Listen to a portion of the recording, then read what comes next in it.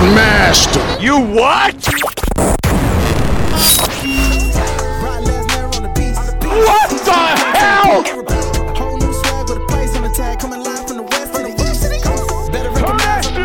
Wash your ass. I get no bitches. Greetings and salutations, ladies and gentlemen, boys and girls of multiple generations. And just because it is a special month, a special time of the year, greetings and salutations to my non-binary and my LGBTQIA plus allies and friends. Welcome to the Aggression Unleashed podcast. I am your purveyor of mischief, Gresh, and this is another installment of the Aggression Unleashed podcast. And joining me, as always, is the queen of mischief, the queen of rebels, Swallow the Bandit. What is going on, Queen Rebel? Hey everybody. Today is actually a good day. I got a chance to hit up to 150 sit-ups so far, which is not an easy thing to achieve.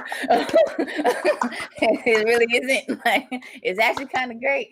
But if you do that and then you doing Russian twist too, it hurts. So I'm still in pain for that. No matter how much I laugh, it still hurts. Like now. Anyway, but I was able to do that today. Also, it was nice outside, so that was pretty great. It was hot. Get some sun. I got a little bit of sun. I ain't stay out too long. It was hot. It's 92 degrees out here, right? I know I don't like the cold, but I miss the cold. No, I don't. Like, my thing is this: at least if I'm gonna be in some heat, let me be in some heat and I can still breathe. But you know that don't happen out here. Like, not like that. That does not happen. But other than that, it's been great. Also, I got a chance to see Top Gun Maverick. So if anybody who has not seen the classic Top Gun, I recommend you see that first before you go see the second one, which is really good, by the way. I've never seen either one of them in my life, so yeah, it's good. I don't watch content all the time. Like, I'm always working on content, so if I'm not watching, it's like I gotta remember to eat sometimes. So it's like I need people to put me up on game because I'm like, what are you talking about? What is going on? Tell me what's going on. I don't know what's going on, but I do know what's going on today, ladies and gentlemen. We're going to be it's the start of officially TNA Retro Month. It's also it's Pride Month, but we're also going to take it back to the TNA days or the Impact days, because you never know. Because I'm gonna be honest with you, I'm kind of tired of watching modern wrestling outside of AEW. I'm just not. I know I try to keep WWE in my mind, but it's like outside of Roman Reigns. I know it just Cody Rhodes, Seth Rollins. Like, what is there to keep up with? It's like, it feels like every time I watch Raw, every time I watch SmackDown, it's literally the same matches over and over and over and over. And for some reason, they kept firing people. I'm like, you need the help. You need the help. Why are you firing people? I never understood that at all. So it's like, at this point, instead of me getting on social media and bitching and moaning about what I can't change, I'm just going to move on with my life. And I'm like, hey, what a perfect time, because I believe it is 20 years since TNA came into existence. Now it's known as Impact Wrestling. So 20 years. People thought they was going to die in 4. People thought it was going to die in like 10. And I'm going to be completely honest with you. I'm surprised they survived Hulk Hogan. Yeah. I'm truly surprised that they, like, both. And ironically, fun story, I never heard of TNA until 2010. Like, no, scratch that. 2008, when I accidentally ordered it on pay-per-view by mistake because I was just scrolling through pay-per-view. I think that's when I got into TNA too. It was either 2007 or 8. It's one of the years. That's what I'm saying. Yeah. I stumbled upon it like accidentally 2008 because I ordered it on pay-per-view by mistake. I had to pay it back. Sorry, Pastor. So I had to So I was like, I think it was a sacrifice pay-per-view in 2008. So it was like Kevin Nash and also. So the first people I saw was like, I'm like, this ain't WWE. What is this?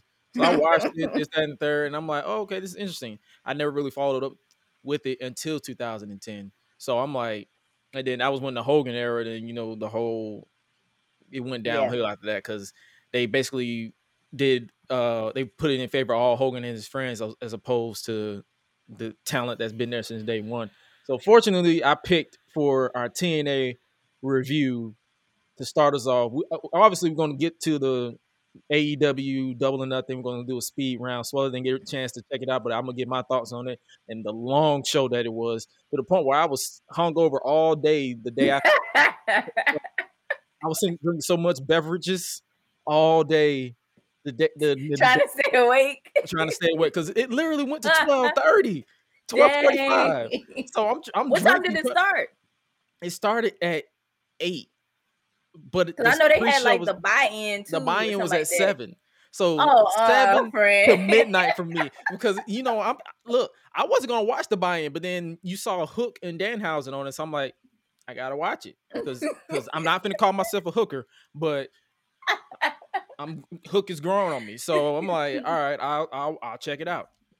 Checked it out. I ain't started drinking until the actual pay-per-view because I'm like, okay, I'm not gonna drink at 7 o'clock. I'm gonna at least wait to 8:30. So by the time 8:30 hit, that's when the beverages started coming out, the gin and juice, and then all the way to 12:30, I was drinking it. Then soon as the very next day, I'm like, I feel good. I'm like, I'm sorry, but then I said I feel good, but then my stomach said, you thought so, you think not, you asshole. Why are you up right now? Because I get up at my normal time, 7-8 o'clock. As soon as 7-8 o'clock hit, I'm like, no, I think not. So I'm drinking some water, threw that up. Drinking some orange juice. No. Drinking some orange juice, threw that up. Drinking some Powerade, threw that up. I said, "Oh, you gotta be shitting me!" Wow, this messed up. So I spent the whole Monday just recovering. I'm like, "Oh my god, I can't do nothing. I can't record content because I feel like shit." I said, "I'm like, never. If I ever drink again, I'm like, yo." I'm not drinking during the AEW pay-per-view because it seems like every time I do something with the AEW pay-per-view with them long ass shows, they love some shit always hit the fan with me the very next day. But we're gonna get to it. But if you are new around here, ladies and gentlemen, this is the Gresh Unleashed podcast, and we are not able to be here without our Patreon backers over on patreon.com/Gresh Digital. We appreciate every last one of you guys for supporting the podcast, whether you are in the $1 tier or the $10 tier. And without you guys, I probably would have gave up on this content creation stuff 2 years ago. That's when the Patreon was created. And without you guys, I wouldn't be able to do it without there. And going forward, if you are listening in the video format, because I just figured out that we got a ticker now in the software that we use, I am going to be putting your names at the bottom of each video so you guys can be a part of the show in verbatim. So make sure it's names that you guys want to see displayed, because I know some people utilize their real names. It can be whatever name you want. Just don't go out of pocket like the guys over at Deadlock. Don't go out of pocket like them, because you be seeing Dick the Cock Johnson and all them people.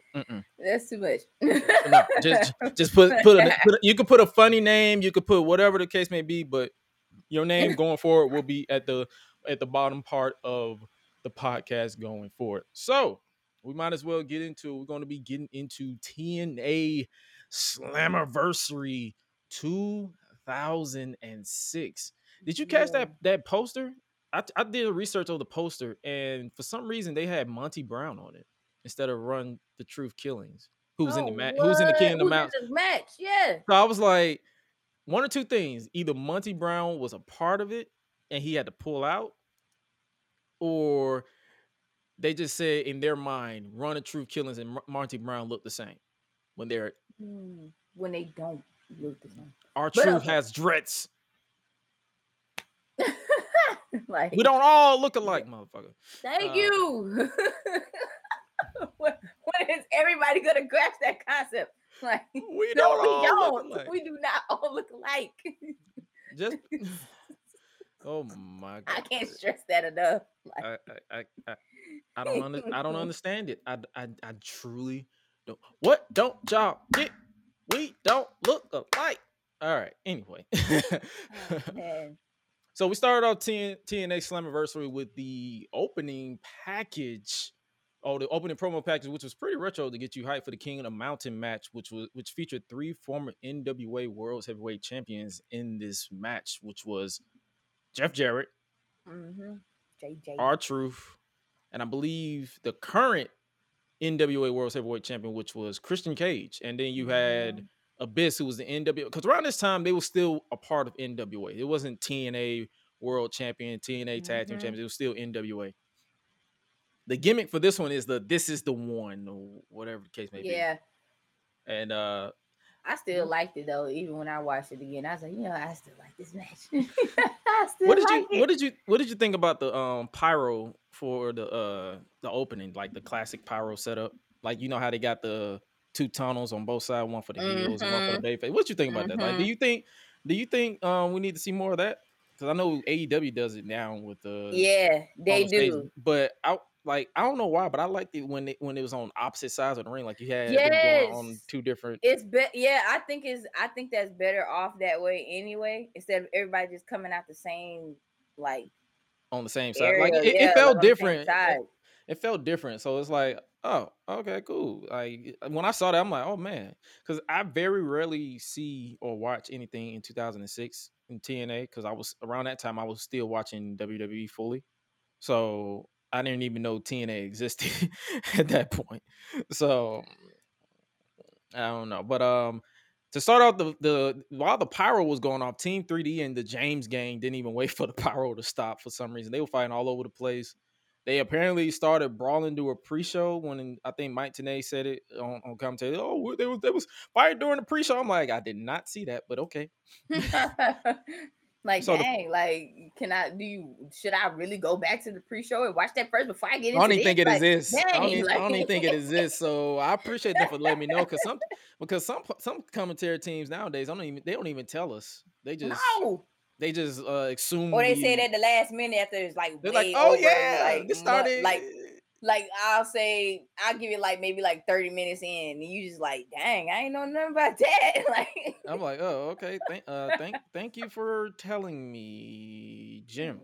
So we started off with Team 3D versus the James gang in a bingo hall brawl. Kip James and Billy Gunn still look the same. Billy Gunn / Kip James, because they're the same person. They still look alike. They still look the same, even though he's a little bit bigger. Like, he's buff as shit.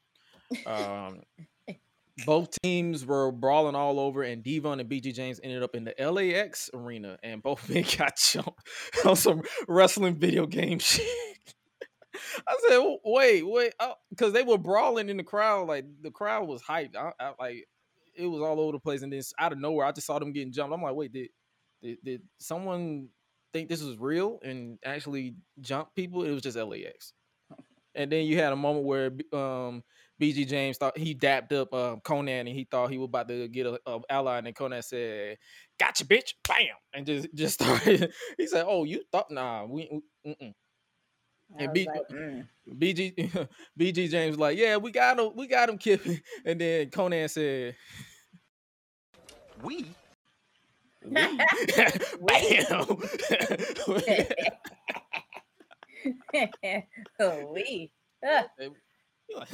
We ain't no we up in here. So the brawl continued and into the crowd, and it was fan interactions with the steel chair, and then Kip came with the trash can lid. So it literally felt like a video game with this brawl. Everybody picking up chairs and stuff. Felt like ECW if you watch ECW stuff. So they picking up chairs and giving it to them. I'm like, what is going on?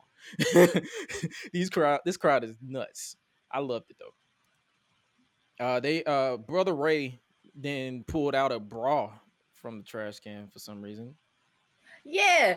Okay. I noticed that too. I was like, wait a minute, where you get this bra from? Like, wait. First of all, how did the bra end up being in the trash can in the first place?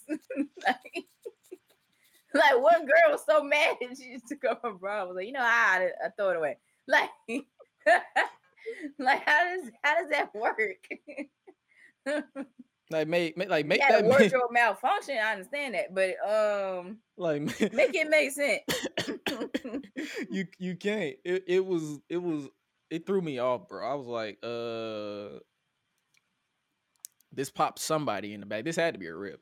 Like it didn't. It confused. I was confused for like 30 seconds, and then he pulled out a cheese grater and started just going ham on Kip's like forehead. We got blood, so I was like, hey, time to turn up because I love me some blood.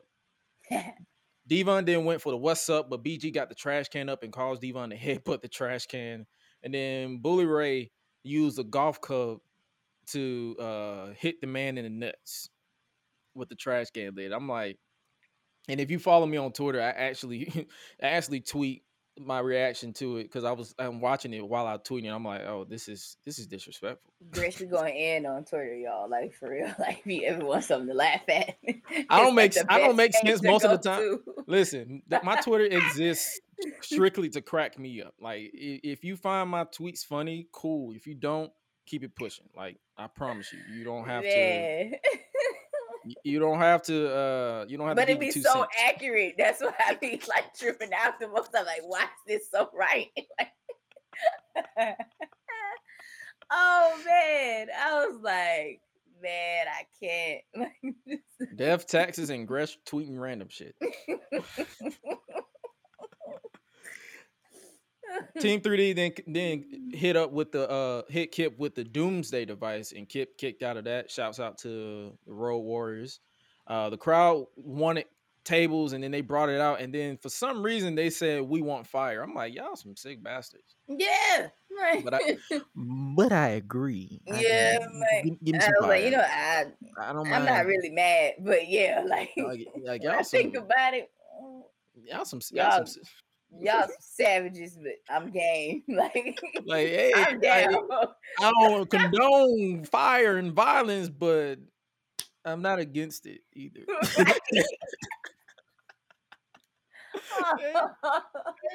You're gonna love the anarchy in the arena. Like I know you didn't see that match. We're gonna get to it, but you gonna enjoy it. It's like I don't condone it, but I mean I'm not against it. Like hey, do your thing. Do. Obviously, the match progressed, and then Team 3D hit the 3D through the table, and Team 3D picked up the win in a chaotic brawl. I don't know why they called it a bingo hall brawl. I guess because of the whole ECW thing, but it was all over the place. My thirst for blood was quenched within the first 15 minutes of this show, and I'm like, hey, yeah, blood. Then we go to the back with Jeff Jarrett. He cut a promo. We got a slap nuts promo with JB, Jeremy Borash, talking about Jarrett's life and career. Jeff Jarrett declared he will regain the title, and then out of nowhere, Larry Zbyszko came to tell Jeff that he was right about the new face of TNA management is who he thought it was, and they were making a whole big deal about being the face of TNA management. I'm like, okay, this is a Impact gimmick, but we're on a pay-per-view. But anyway, moving on. Then we get a Team Canada versus Rhino match. It was a nice little handicap match. Scott D'Amore is the current VP of Impact. I never had the pleasure of seeing his work as a manager. He was out here talking all that trash about getting rid of Rhino, and soon as Rhino ran out, D'Amore just ran up the ramp like he stole somebody's check or something. And he was like, yeah, let me go that way. It was a typical coward heel manager and client versus the angry meathead. I pretty much tuned out of most of this match. What you think about this match? I mean, no big deal. I was okay. I was just like, yeah, like, all right. Obviously, the match progressed, and then Rhino gored Scott to pick up the win, and the crowd went insane on that gore. Like, they popped for it. I'm like, whoa, okay. Rhino was over as hell in Impact. Makes sense. Then we get a Samoa Joe promo. Joe is interviewed by JB, and he's asked about facing Scott Steiner for the first time. I'm like, this is the first time. I never... Mm-hmm. I remember. I noticed that too. I was like, "Dang, it's the first time they going to." Joe was looking mad young here. Like, why did he get that I'm sexy look? Like, he was sitting there looking like, yeah, no. He's like, Scott Steiner, he has that fuse, and I'm gonna light the match. Man, men trip me out when they do this right here.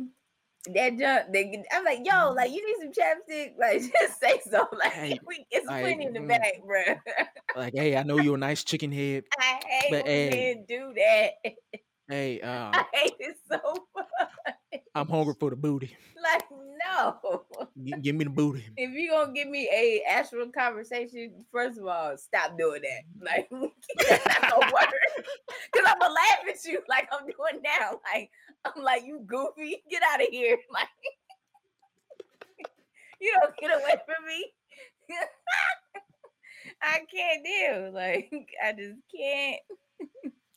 Like, you never been in love like I've been in love.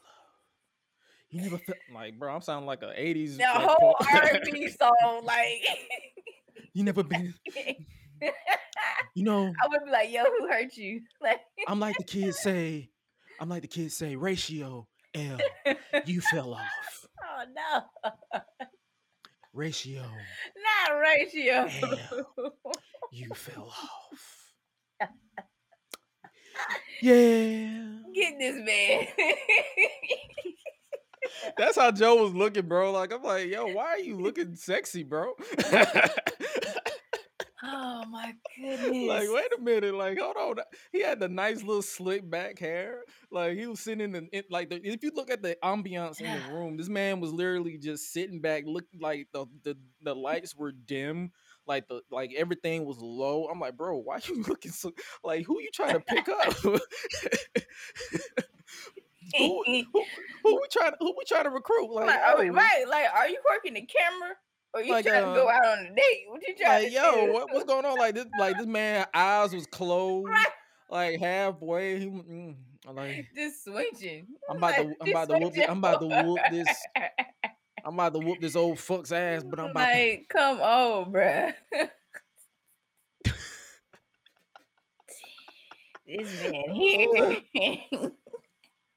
Joe, like I said, Joe flips the switch and says he's prepared for the Steiner short fuse and he'll be standing in the ring lighting the fuse. So it was like a nice little promo from Joe, but I just couldn't get past him like doing a sexy look, bro. Like then we got some X Division match up next. X Division ranking match. Number one contender for the X Division championship is Senshi, formerly known as Low Key, versus Shark Boy versus Petey Williams versus Jay Lethal versus Alex Shelley versus Sanjay Dutt. I guess it was 1, 2, 3, 4. It was a 6-pack, but I know when I was watching the entrances, I know I take shots at the current WWE themes, like they all sound the same and they're pretty much ass cheeks outside of a select few. But these songs that they came out to were generic as hell. I'm like, what is this music? I was trying to figure out what this music was. They explained the rules to this in the beginning, and I forgot. But as the match went on, it was an elimination tag team match, but not a tag team match. It was like the only way they had to tag in and out. I don't know. It was maybe you understood, but I didn't. So, but it was a nice sequence of like I'm not finna give you a play by play of everything that went down in this match because I was literally focused on this match. But Senshi and Lethal's chops sound like gunshots. I ain't gonna lie. When they was chopping, because for some reason Senshi or Low Key, he was out to kill people. he was just smacking people. I'm like, sir, like, why you? I was literally getting this man. Like, I believe it do hurt. Why are you so angry? I do. I was like, I believe it did. That looked like it hurt. As the match went on, Sanjay Dutt was so smooth at this point. It was actually insane. Like his execution, like for people who know, I'm actually studying. So it's like when I'm studying people's like style of wrestling, he was so smooth in his transitions and his executions that it was actually insane at this point. I'm surprised they didn't do more with him. I mean, they did a little bit with him, but they didn't do a lot with him after this. Sanjay tried to do the sprinkler on the top rope. Like he was doing the catwalk, like the Undertaker's old school.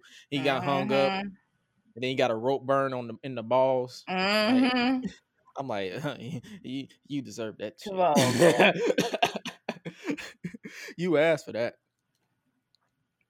I was like, Oh yeah, I get it. I was like, oh, the disrespect. The disrespect. like,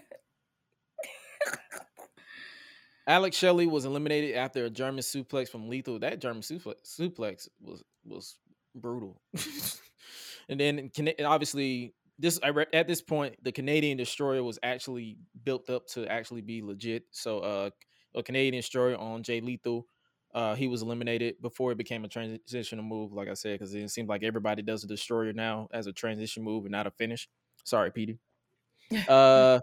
Petey then went for an avalanche destroyer, but was stopped. And then Sanjay connected with a sliced bread. And then Senshi connected with the Warriors Way double stomp to eliminate Williams. I like that entire sequence. That's why I wrote it down. If I didn't write it down, sorry. I know we talk a lot. I'll talk about who's the best commentary duo of all time. But when I was paying attention to this match, Mike Tenay and Don West deserve to be in the top 5 in my book. At least a top 5, because it seemed like it's like they didn't mumble, they didn't stumble, they didn't yeah, like make they actually went like, I was like, I like them. they didn't make the commentary about them. They was just like boom, boom, boom. Let's just sell this. Let's keep it going. So I will put Don West and Mike Tenay in my at least I in my actually top like 10. them. They did a pretty So good job. Like, they were great. since she hit a sick Warriors Way from the tree or woe position to pick up the win on Sanjay Dutt and become the number 1 contender for the X Division title. So at some point, we got a Samoa Joe versus Senshi match because he's the X Division champion at this point. Like I said, this match was fun to see. If you guys haven't checked it out, it's actually on YouTube. So if you follow us on Patreon, I actually post what the retro review is going to be, and it's public, so you don't have, it's not behind a paywall, so it's public, so you guys can watch it along with us, so you can know and join in on the phone whenever we review it live on the podcast for the month of TNA month.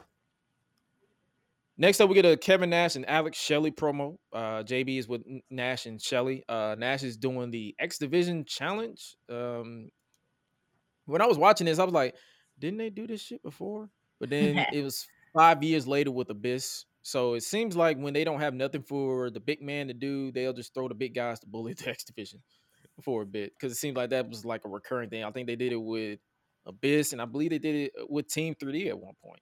So it seems like it's a recurring thing where it's like they don't have nothing for the big man to do. So it's like, hey, let's go bully the smaller guys. And then that led into the X Division challenge. It was a typical big man versus little man match. It was Chris Sabin versus Kevin Nash. I actually enjoyed this one too. Like, it was 2 back-to-back matches that I personally enjoyed, because it's like, I don't mind my typical David versus Goliath match if it makes sense. Like, if it's just something thrown together, I don't care. But if it's something like, if it makes sense, yeah, I'll watch it. I'm down. Sabin brought it to Nash right out of the gate, and as Nash was reeling on the outside, he called for Alex Shelley, so it basically became into an unofficial handicap match. Like, as the match progressed, Nash was actually bumping for Shelley, but it became a opposite of a squash match as I was expecting, and became a handicap match. And did you catch the referee's attire at this point? What the hell was they wearing? I was trying to figure out. I'm like, what? Who chose this? Yeah, I was like, wait a minute. So that's what you gonna wear? Oh, okay. It was distracted for a bit, because I was like, what is this? I'm like, wait a minute. Like, what is that? We can wear that now. like oof. But obviously the match was it was too much to bear for Chris Sabin. Kevin Nash hit the jackknife powerbomb to pick up the win. Like I said, this was a solid match, and this was before Motor City Machine Guns was a thing. So if you were a fan of Motor City Machine Guns, this is kind of deja. If you've never seen this before, this kind of deja vu, because I'm used to them teaming up. I never saw them opposed. Next up, we get an AMW. America's Most Wanted is backstage with Gail Kim talking to JB. The NWA World's Tag Team titles are on the line against AJ Styles and Christopher Daniels. And as this match progressed, I remember that this is the match that they use in highlight packages for years to come. And I didn't notice it until I saw the celebration. Gail Kim apparently is a problem for them, and she don't know why, but she can see why she's a distraction. And I ain't gonna lie to you, yeah, she was looking good here. I'm like, I don't mind me some Asians. Like I'm all for my black queens, but hey man, if you're a good looking Asian, hey, I'm looking respectfully. Lord. Next up, Okay. we get America Most Wanted defends the NWA World's Tag Team Championships against AJ Styles and Christopher Daniels. It's an 8-month title reign, the longest at that point. This was a last chance for Daniels and Styles because I believe that they've faced them 2 other times, and then they always cheated to win in some way, shape, or form. Oh. During the match, it was Happy Father's Day to Wildcat Chris Harris's dad. So this was actually on Father's Day, and I was like, okay, Chris Harris was a dick, but it was fun. I know Randy Orton's drop kick is talked about being the best, but AJ Styles might give him a run for his money. His drop kick is beautiful and crisp. I ain't gonna lie to you. There was a moment where Daniels hit back-to-back drop toe holds on both Harris and Storm, and it made them 69 each other. And Daniels stomped Storm's face into Harris's ball, and I was like, yeah. When they did the 69, I did utter a pause for a minute. I was like, pause. Hold on. I just had to hit a pause. That's like it happens. AEW was working AJ for a minute until AJ finally connected with some knees, and Styles hit a beautiful Pele kick from the top, and Daniels then came in for the hot tag, and it was like I'm saying, like I was literally paying attention to this match. Like I'll say it at the end, but this was a masterclass for tag team wrestling. If you're a fan of tag team wrestling, and it's like if you're studying tag team wrestling, this is one of those matches I feel like a lot of people should look back on if they haven't already. And if it's not talked about enough, that's a problem. It's the fun thing is it isn't talked about. I don't hear a lot of people like, talk. It's not given a lot of credit. Like, I feel like it's the reason why it's not talked about a lot is because it's a lot of tag team matches that great tag team matches that has happened since. That is kind of hard to. It's easy for it to get forgotten about. But if you look back at AEW versus Christopher Daniels and AJ Styles, especially at the pay-per-view, they went insane. Mm-hmm. Harris went for a bulldog on Daniels, but he reversed into like a blue thunder bomb, but he couldn't get the pin because Gail Kim was being a distraction until AJ pushed her off the top rope, and some random woman came in and took care of her. Commentary was confused. I was confused. The crowd was confused as well. Matter of fact, everybody was confused. Mm-hmm. I need to look up who this woman was because I still don't know who this woman was. What was this? TNA. We're gonna review. We're gonna research live on the podcast because I'm genuinely curious who that woman was. Like everybody was confused with that. Like I'm genuinely confused. Like who was the woman? Like TNA woman mystery. Let me put mystery woman. Let me see it don't say who that woman was, but if somebody know who that woman was, let me know at some point because I don't know if it was what was that lady name who was with Sable in the Attitude Era. I was thinking it was, I forgot who it was. It hold on, let me see. Sable and Nicole Bass. Let me see if it was Nicole. Let me see if it was Nicole Bass. Was she in TNA? Did she? No, I don't think it was her. Nope, no, it wasn't her. So it was some random woman. I don't know who it is. What's up, JNC Gaming? What's up with you? Appreciate you stopping with us live. I don't know who that was. I'm genuinely I'm genuinely curious. But anyway, AJ as the match progressed, AJ hit a massive, phenomenal form. I don't know what it is about that camera angle. It's like a low camera angle where it looked like this man jumped literally halfway across the ring. I know he hits phenomenal forearms now, but that shit was insane. Yeah, AJ Styles has, oh god, like To me, his kicks are just like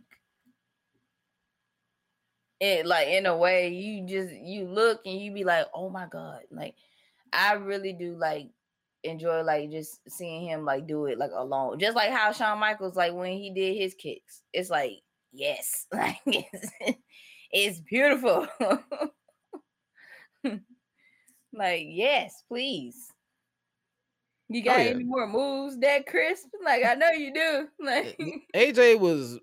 I think Styles is great now, but I feel like he was in peak form here. Like he was everything was crisp. He was hitting the spiral taps. He was hitting freaking like 450s with ease. Like I feel like WWE should have hired him earlier, but at the same time, they didn't miss the ball too much with hiring him now. So I ain't too mad at it. Harris hit Styles with handcuffs around his fist, but Daniels pulled the referee out to stop the pin at 2. Daniels hit a DVD on Harris and Styles a standing somersault for 2. So they was acting like a legit tag team. At one point, I thought they was like a makeshift tag team, but they was literally hitting moves left and right. I enjoy this team. Daniels hit Storm with a low blow with the referee distracted, but then Harris took out the referee. So it was just a whole bunch of stuff that I ain't have time to process at this point. Storm went for a beer bottle shot on Daniels, but he accidentally hit his partner instead. Daniels hit a Uranagi, and then Styles hit a frog splash, followed up by the BME, the best moonsault ever, to crown new tag team champions. The crowd went insane with that pin, borderline mosh pit. And like this is what I was talking about earlier when like the footage that they use for years to come.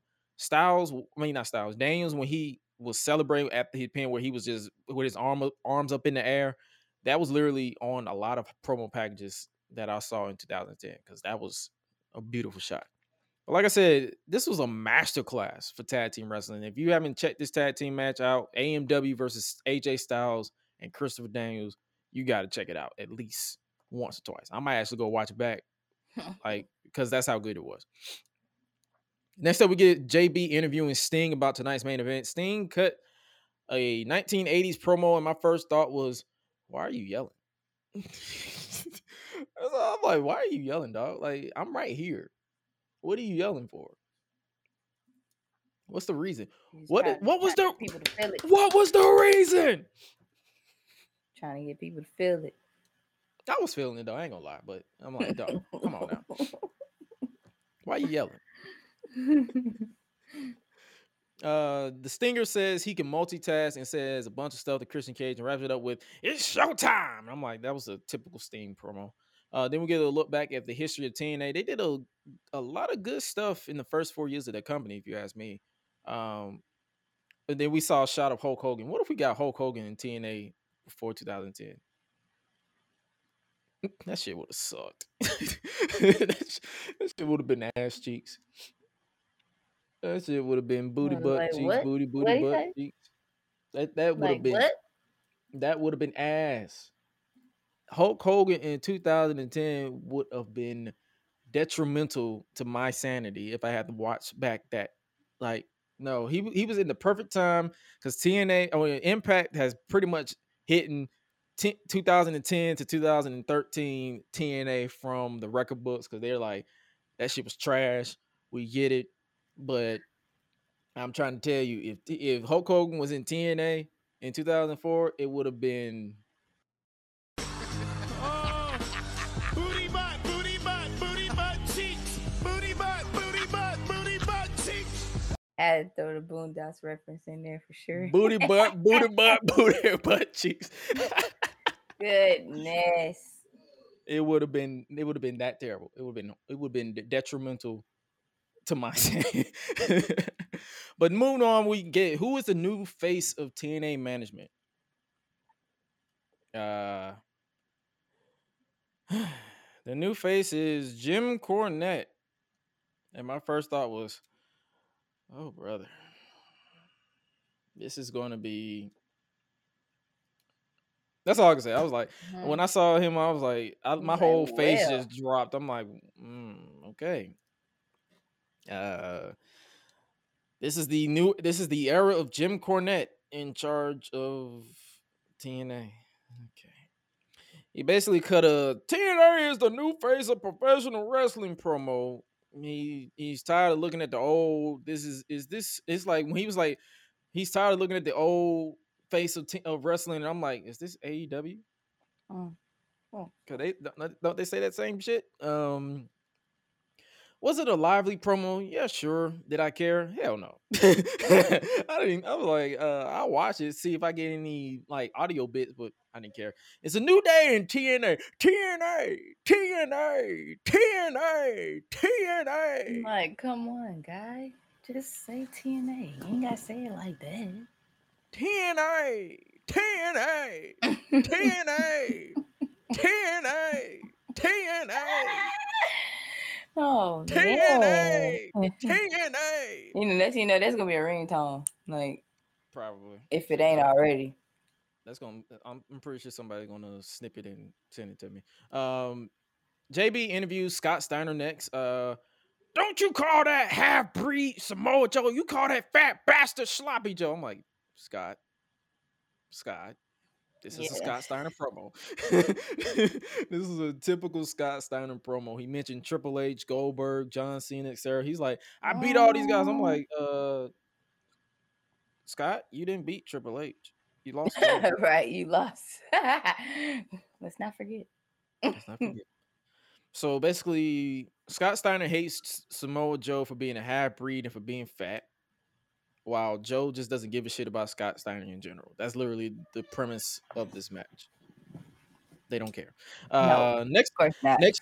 next up, Samoa Joe is undefeated still at this point, and Steiner was rightfully a heel in this one. He was not miscast like they did in WWE, where he was a babyface when his gimmick is literally a dick. So he should never be a babyface with this version of himself.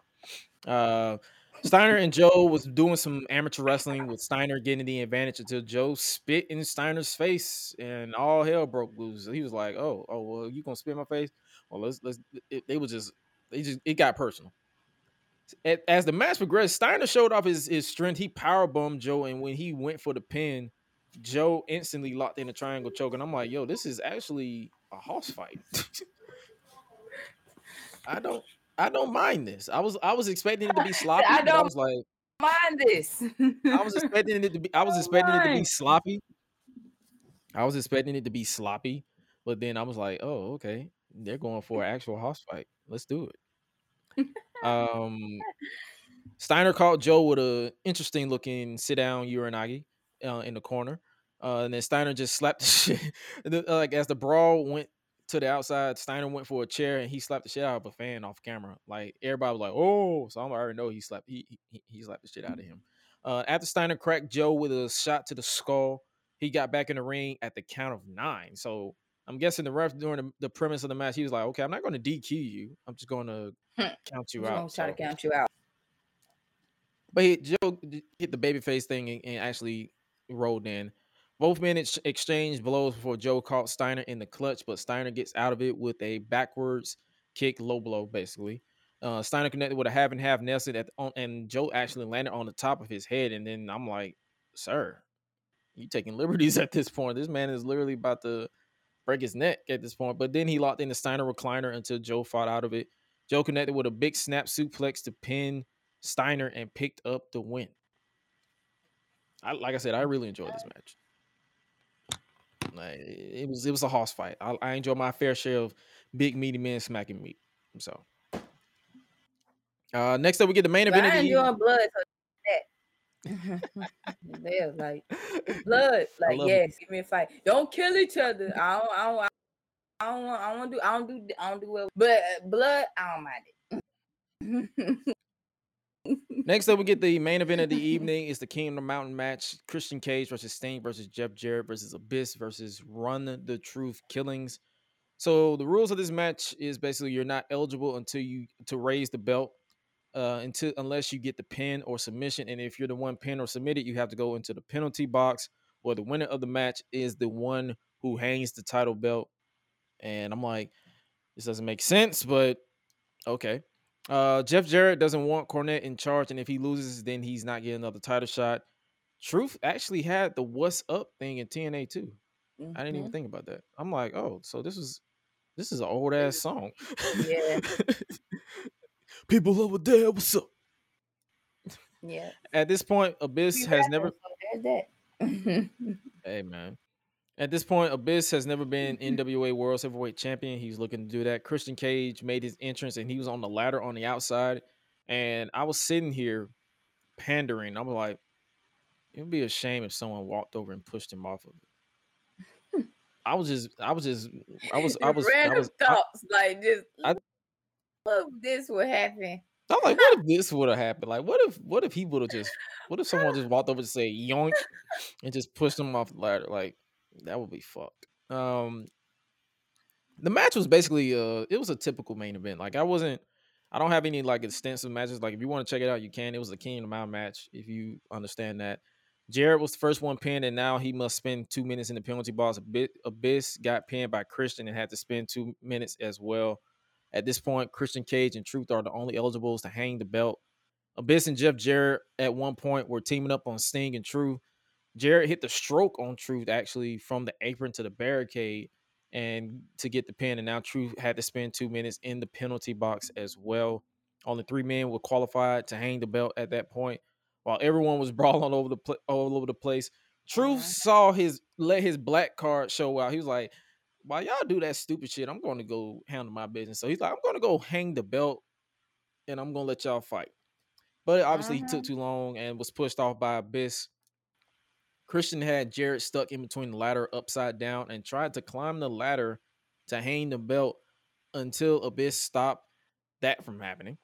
The way Truth and everybody was climbing this ladder annoyed the hell out of me because it was going so slow. I'm like, bro. So yes, I hate that. And it's They like, still do it to this day. I still hate it. Still do it. Yeah, that's what I was like. I still hate it. Like when some money in the bank, see, I be like, yo. Or any ladder climb match for that matter. Can y'all please climb? Just fucking climb. It's like, come on. Y'all making it obvious that you're not winning because you're taking too long. Come on now. Exactly. Like, I'm like, man, it's the slowness for me. I'm about to cut y'all off. Like, so basically, Abyss pushed Truth off the ladder and then he flinged it back and gave Earl Hebner his customary ref bump. He needed to take a nap at this point. The second referee, Slick Johnson, came out to count the pin for Abyss.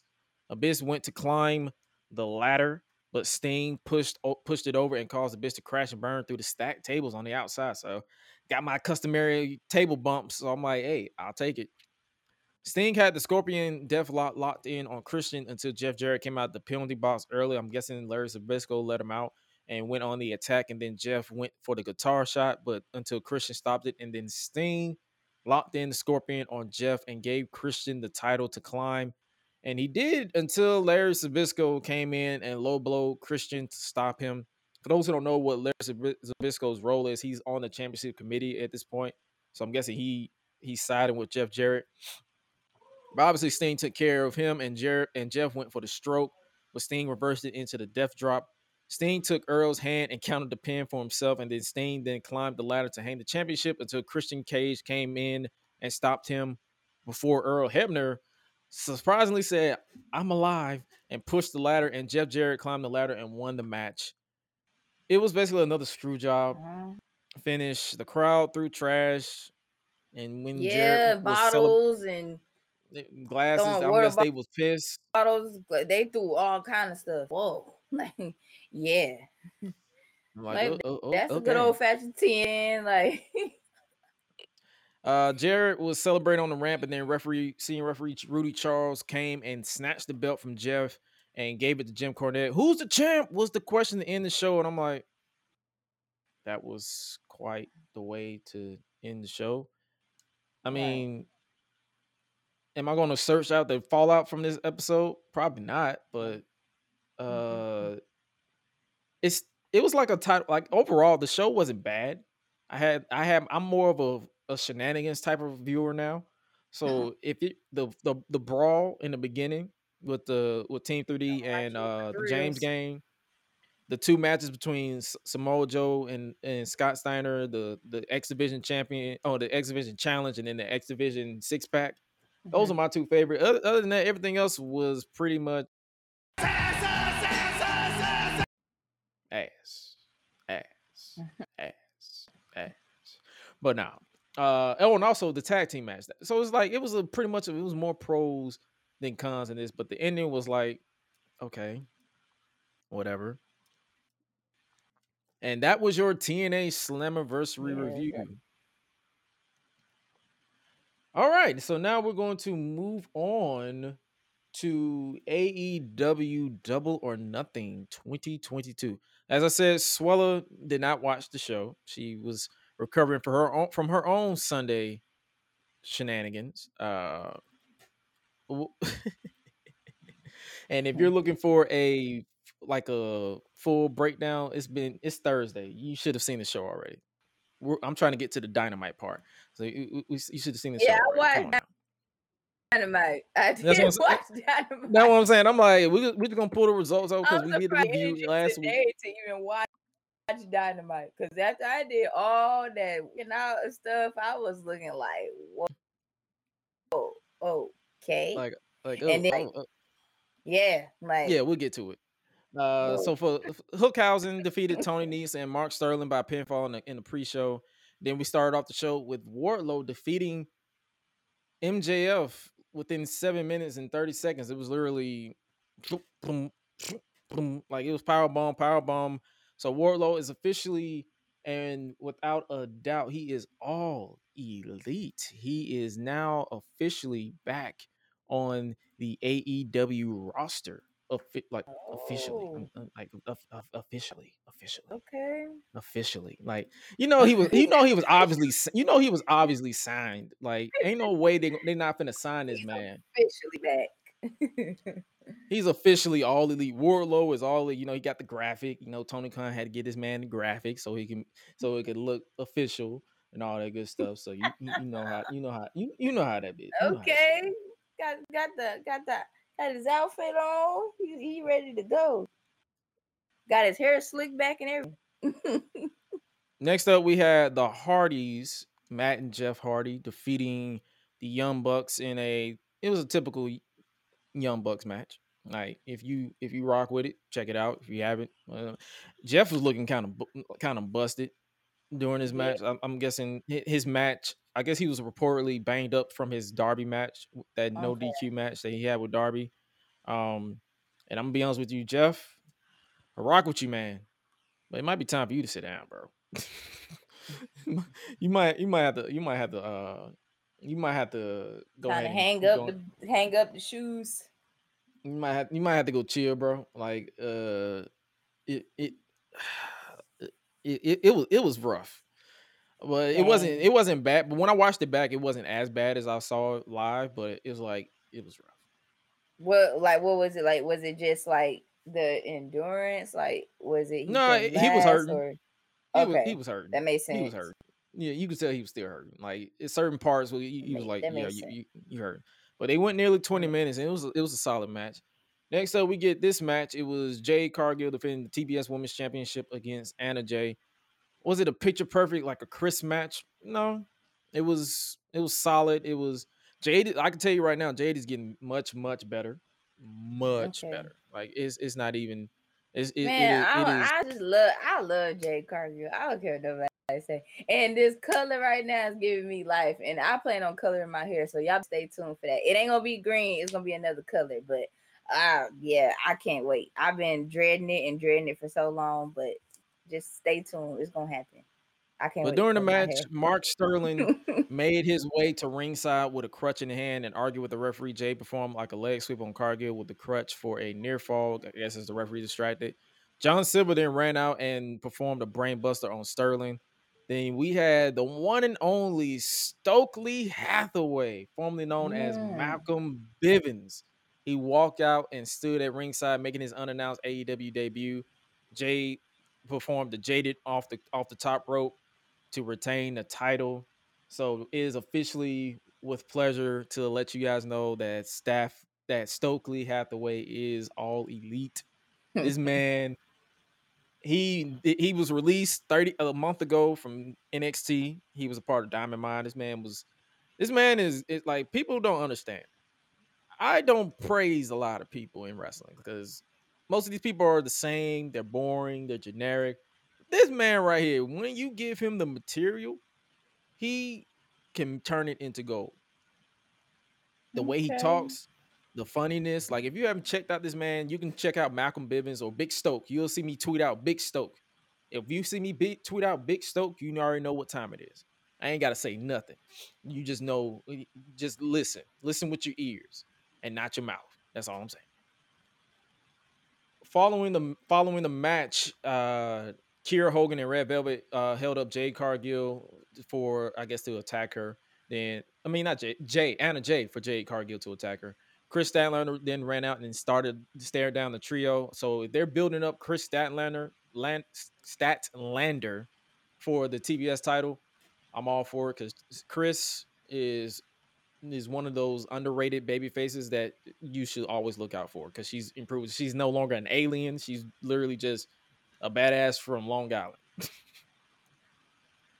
Then it was obviously outnumbered, but then they were interrupted by the debuting Athena. She also made an unannounced AEW debut. She aligned with Jay and Statlander. So Athena, formerly known as Ember Moon from WWE, is now a part of AEW. And hey, man, I'm all for it. I enjoyed it. The next match was the trios match. Death Triangle versus House of Black. And this match was insane. This match was insane. Like, if you like, I'm giving Swella on live to tell her what matches she should check out and what matches is not really, like, if she's not really into it. This match looks good, actually. Yeah. It was, like, I'm trying to tell you, it was. So the match was basically back and forth all over the place until Pac performed a 450 on Black from the top rope. Apprentice distracted the referee while Pac took advantage and hit Black with a low blow.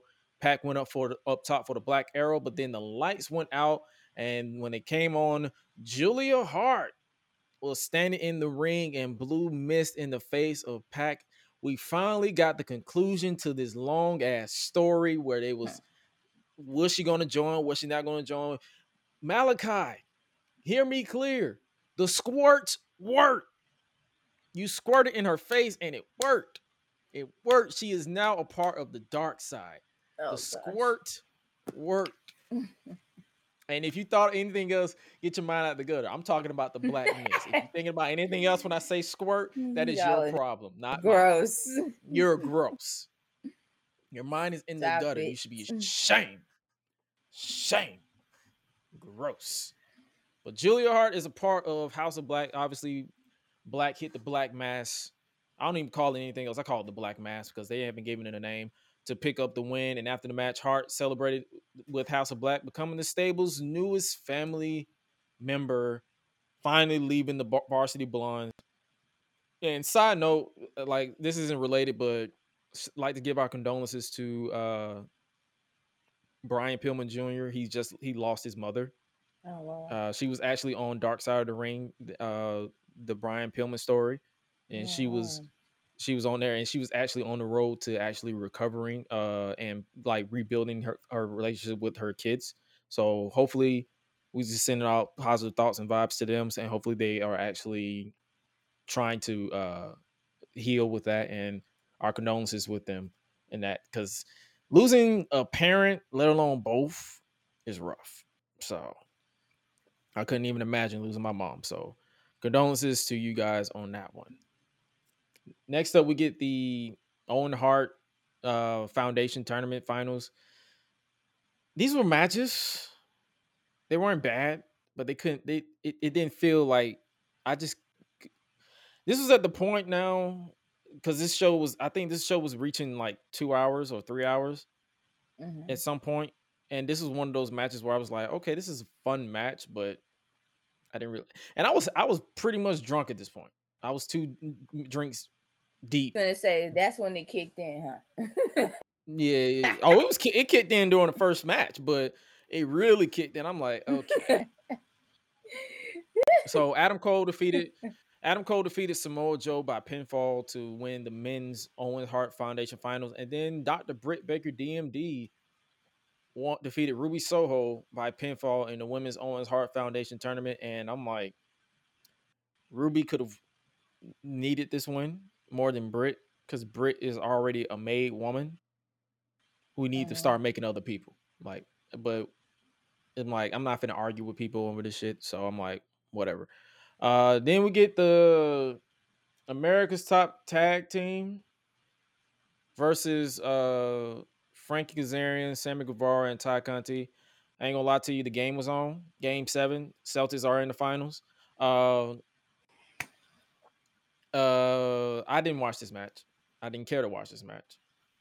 American Top Team. I literally had this match on mute, so I had Double or Nothing on, and I had the game on. So when this match was on, I muted this match and I watched the game, and Celtics won. And now the TNT title, Sammy Guevara and Frankie Kazarian cannot challenge Scorpio Sky for the TNT title ever again. Keep Sammy, Tay, all these people off my TV screen. I don't care to see them ever again.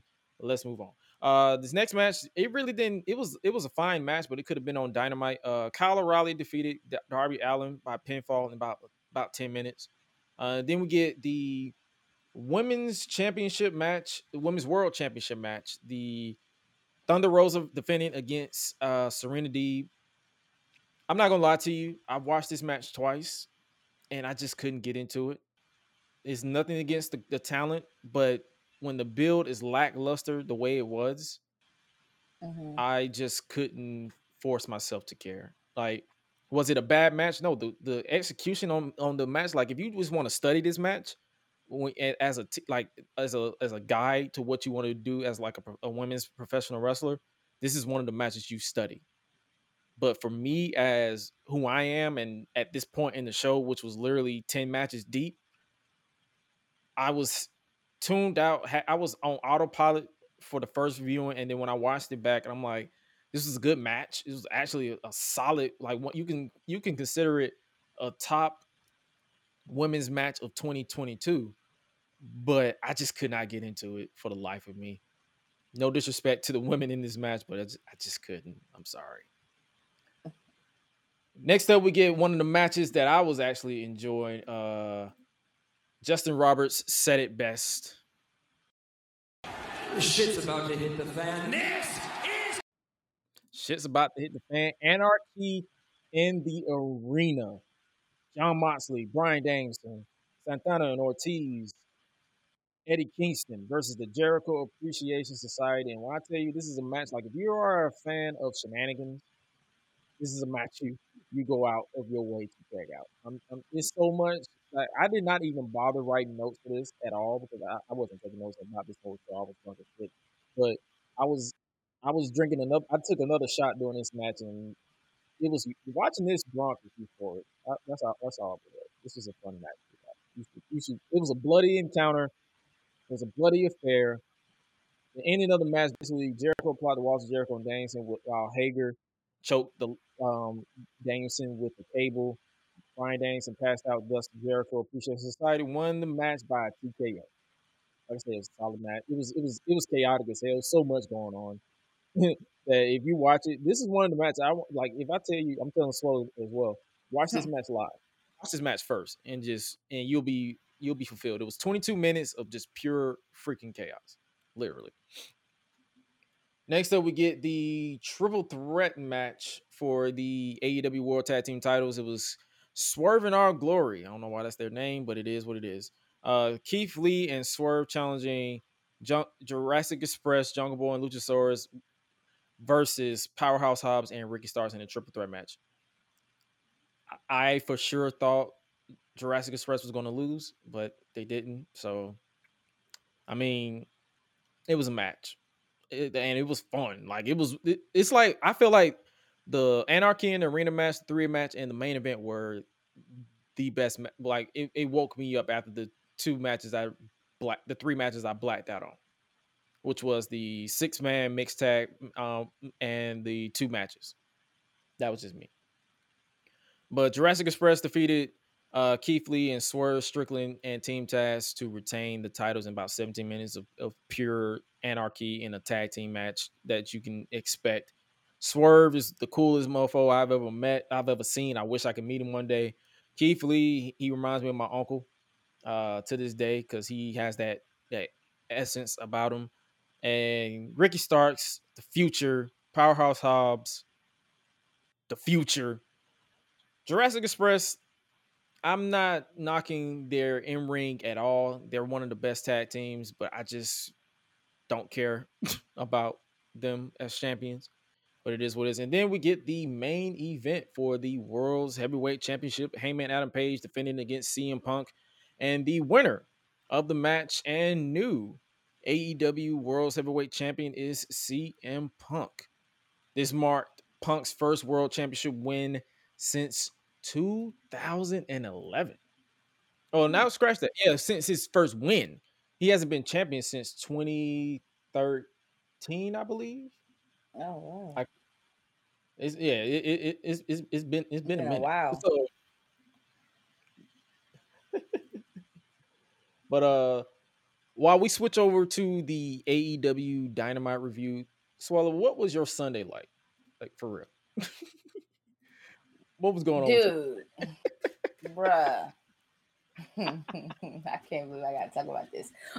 So one of my cousins got married. My dad's my dad's my dad's niece. She got married. I'm gonna tell you how this. It was fun. I will say that. It was fun. I had fun. It was like a wedding, and then all of a sudden it went from being a wedding and it turned into like a family reunion. So like I saw like all my dad's sisters. I saw their kids. I saw their kids had kids. I mean, it was just like, oh my gosh. Like I had so much fun though. I will say that. That's for sure. I had to be a bridesmaid, so I had to wear my bridesmaid's dress, which was pretty like cool and awesome at the same time. I think like for the very first time, my cousin like really got a chance to see like the other side of me, like coming like out of my tomboy phase a little bit. But she knows like I'm always gonna stay like that. That's not gonna change.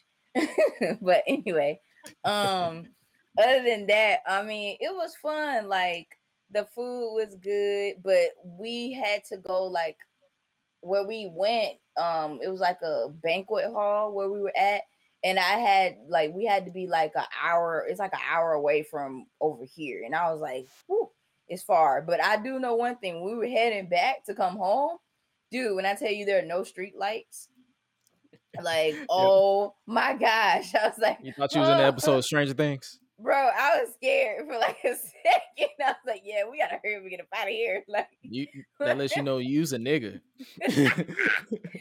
like we as niggas, we do not do dark. Like I don't care. Like I don't care what nobody tell you. They try to hype you up, say, "Oh, you scared of the dark?" You damn right, because I am a black man in America. I'll be thinking somebody about to kill me. So don't no. Shit.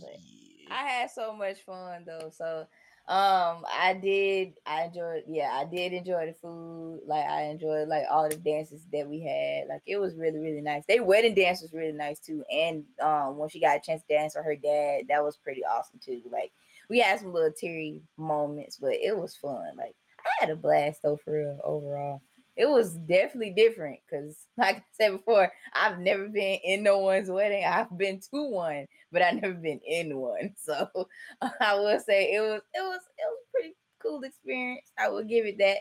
When I came home, I really didn't go to bed. Honestly, I didn't go to bed until how many drinks you had? Oh boy, was about as many as mine. It might have been that or more because we were already like pre-gamed before then. Like we already had like a little bridesmaid moments and stuff before we even did that. Like we got our little gift basket. We got like a robe. They got our own name on it and stuff. Dude, oh my gosh. Like the only thing that really helped me out a lot is the fact that I was eating. Like that helped me out a lot. That was you. No, that was actually one of the bridesmaids. Like, it didn't get that far. Like, it's which is crazy. But dude, like, I mean, like, it was lit. I will say that it was lit. Everybody was turned. So we had a ball though, for real. Like, I took a nice hot shower, dude. I stayed up even more. I was like watching stuff from like UFC. I stayed up for like a long period of time. I didn't go to bed till like 2:30. Actually, really 3:00. Let me just kill it right now. It's 3 a.m. is when I went to bed. I stayed up for a long time. I was like, why am I not asleep? Like, and then the next day, all of a sudden, like, and my brother, we went to go see Top Gun Maverick. So I paid tickets for that, and my dad wanted to go see it anyway. I said, yeah, let's go see Top Gun Maverick. Why not? Like, that's like one of my, anyway, like, yes, please. Like, I don't mind going to see it. Top Gun. It was Gun. And then Top Gun is the first one, but then the new one they put out for this year, because I shout out to Tom Cruise. Thank you for putting this movie out. Really do appreciate you. It was really, really good. It really was, for real. Like, when you talking about like the sequel, it was good. It was past good. So it's like I really enjoyed that movie. Like, I love movies like that when you have a classic and all of a sudden you kind of like continue it on, like it, and you do it right. Thank you. Like, I really appreciate that. But yeah, it was really, really great though, for real. Like, I really did enjoy the whole thing, and especially like being with my cousin too, because we took one of my cousins too. So yeah, like it was great. Gotcha. Good little family bonding moment. You know, getting a chance to get my cousin out the house and let him spend time with us. We got a chance to get food. We got what food did we went to TGI Fridays, so that was fun. Like we enjoyed ourselves. It was fun. All right, so we're gonna switch over to AEW Dynamite, the fallout from Double or Nothing. The fallout. It was their grand debut. It was definitely a fallout when the it was a fallout. Start talking. It was a fallout from Double or Nothing. It was their grand debut in LA. This was like the stars are out. You saw a lot of people. You saw what was Kevin from Home Alone. Macaulay. I could not pronounce his name to save my life. I was about to call him Makoka, like Makoka. I'm about to say Makoke, but I'm like, let me get you to pronounce it. Macaulay Coke. That's actually a dope nickname though. Like Macaulay Cokin. Macaulay is Cokin. That's a cool nickname. Like, oh, that's pretty cool. That's not bad. But it's Wednesday night. You know what that means. We start off with a trios match. It was a night full of tag team matches for some reason. AEW, the new AEW World's Heavyweight Champion CM Punk and Ring of Honor World Tag Team Champions FTR, Dax Hardwood and Cash Wheeler versus the Acclaims, Platinum Max Caster and the Gun Club, the Ass Boys, Colton and Austin Gunn with Anthony Bowens and Billy Gunn because Anthony Bowens is still injured. We have but like a lot of people, I know people giving them crap about it, but we have a new AEW World's Heavyweight Champion. Yeah.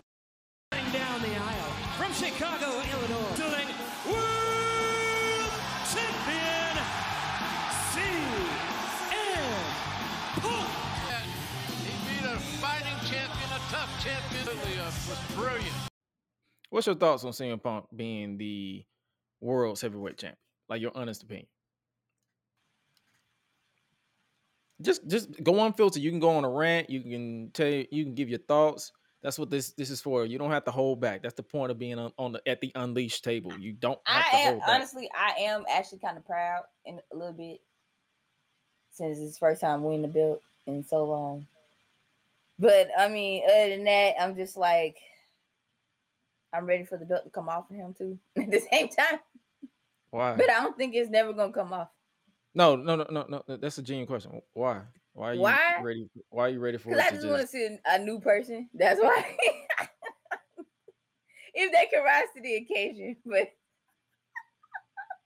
the question's like, no, like, don't get rid of him. That makes no sense. Like, okay, let me say it like this. I want him to have a reign long enough, and then when it's time, then okay. But other than that, I'm happy. I'm proud. I'm not. Don't get me wrong. I don't want him to have no 434 title reign. No. We've been there, done that. That's what I'm saying. I don't want it to be that long. Say it like that, because the way you just word, you sound like a fan that just be like, yeah, we have a new champion. So when we gonna crown a new champion? I'm like, okay. Like, dang. We just got started. It literally just happened. So what are we doing here? Sorry, I'm still kind of a little salty for the little Becky Lynch, Bianca Belair, her title reign being over like in that 26 days. I'm still a little salty about that. Oh, we all a little bit, but she got her retribution, so we not really. Yeah, I ain't really no more. I ain't too mad at it. Like she I'm got her retribution. for real. Like, I do want him to hold on for it for a little while. Do you have any like potential challengers you expect him to face? From your observation, Moxley. Oh, you want a Punk and have they wrestled in AEW yet? They might have. I don't think so. They was always on the same team. They haven't then. I mean, Moxley versus Punk, I'm not against it because Moxley was kind of one of the best world champions they had outside of Kenny Omega. So, I mean, I'm not against it. So we start off the show with that one. We start off the show with a trios match between new AEW World Champion CM Punk and the Ring of Honor and AAA World Tag Team Champions FTR.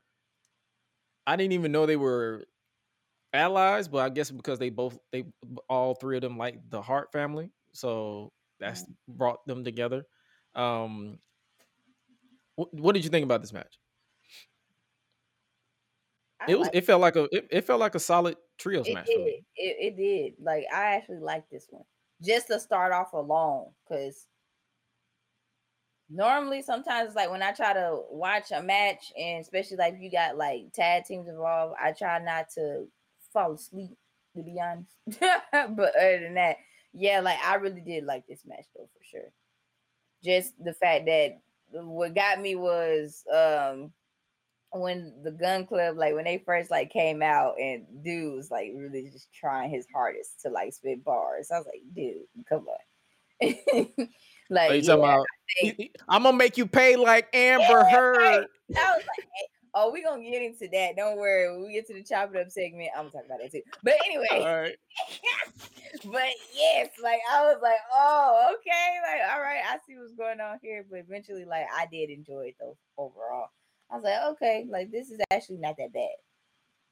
And you had a moment where CM Punk was he kind of tripped during the but then I be laughing at people who be like, oh, he's lost his step. If you study and you actually paid attention to CM Punk's work, he was never a crisp person. He never gave me the vibes like I'm going to script my match from flow to flow. Like if I mess up, then I mess up. He never did that. He's more of a, hey, we got to go with the flow. So if he trips, he'll turn it into a story and just go with it. So when he tripped, and then he went for the diamond elbow. He said, "I'm sorry" to the crowd because they let him know that he fucked up. So he was like, "I'm sorry," and he got back the crowd back, and that's what CM Punk is as a wrestler. Like people, I guess because he talked all this talk during the original pipe bomb in 2011 about this, that, and the third, that people put him under a microscope. I'm like, bro, that's the past. I never want to hear y'all talk about that shit ever again. It was good for what it was, but y'all ain't got to keep bringing it up every single time.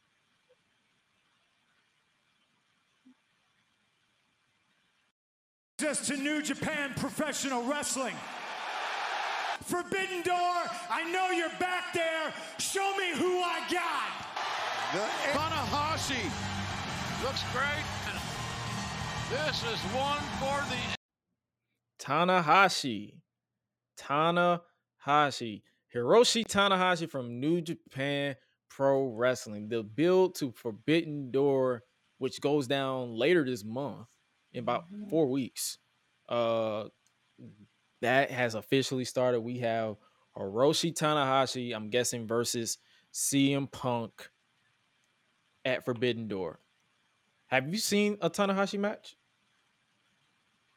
I don't think I did. And if That's I your have, home- I probably don't remember it. That is your homework. I want you to just search a random Tanahashi match and see how he wrestles and see if you like him or not. And I mean modern. I don't mean because the way New Japan lore is set up is like if you watch anything too old, it's not who he is now. Okay, Like I want you to go back as far as maybe 2018, 17, 16, around the time when Kenny Omega was still in New Japan. Around that time. So that's when I'm like, go around that time and see how he wrestles and see how you like how would you match up that. That'd be your homework for the week. And JR said this is one for the ages. You got Hiroshi Tanahashi versus CM Punk at Forbidden Door. I'm intrigued. Like I'm intrigued who else walks through that. I'm intrigued who else walks through that door. I was expecting a Kenta because Kenta been wanting to match with Punk, but I'm guessing CM Punk legitimately doesn't want to match with Kenta because Kenta is the innovator of the GTS. So, I mean, next up we get the Open Challenge: Johnny Elite, Johnny Mundo, John Morrison, Johnny Nitro, Johnny a million names. Wikipedia is crying because of all these nicknames you have. But Johnny Elite, he has signed an open contract to fight anyone in AEW.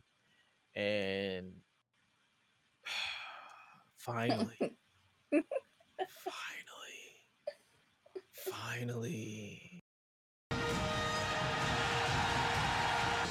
But for him, now residing in Nashville, Tennessee, the Redeemer. Finally, the Redeemer is back. And for those Christian folks who are probably listening to me now, I'm not talking about that Redeemer. I'm talking about the Redeemer of AEW. I'm done. Miro. I'm talking about Miro is finally back for the first time since Full Gear last November. So it's been quite a while. And he has returned to AEW. Now, side note, I'm going to need him to let his wife know to stop tweeting because she was like, maybe it's time for check out AEW. You literally just inadvertently said that your husband's going to be back. You just spoiled the surprise. Come on. You done spoiled. Come on, CJ. Dang, come on, friend. Come on, CJ. Come on. But it didn't stop me from popping because finally this man is back. I've been begging for this man to come back for eons at this point. Where is Miro? When is Miro coming back? When is he coming back? Please return to redeem us from this crap that is the TNT title scene. Matter of fact, and then when I saw him, I said, you know what? Screw it. When is Miro going to face CM Punk for the world title?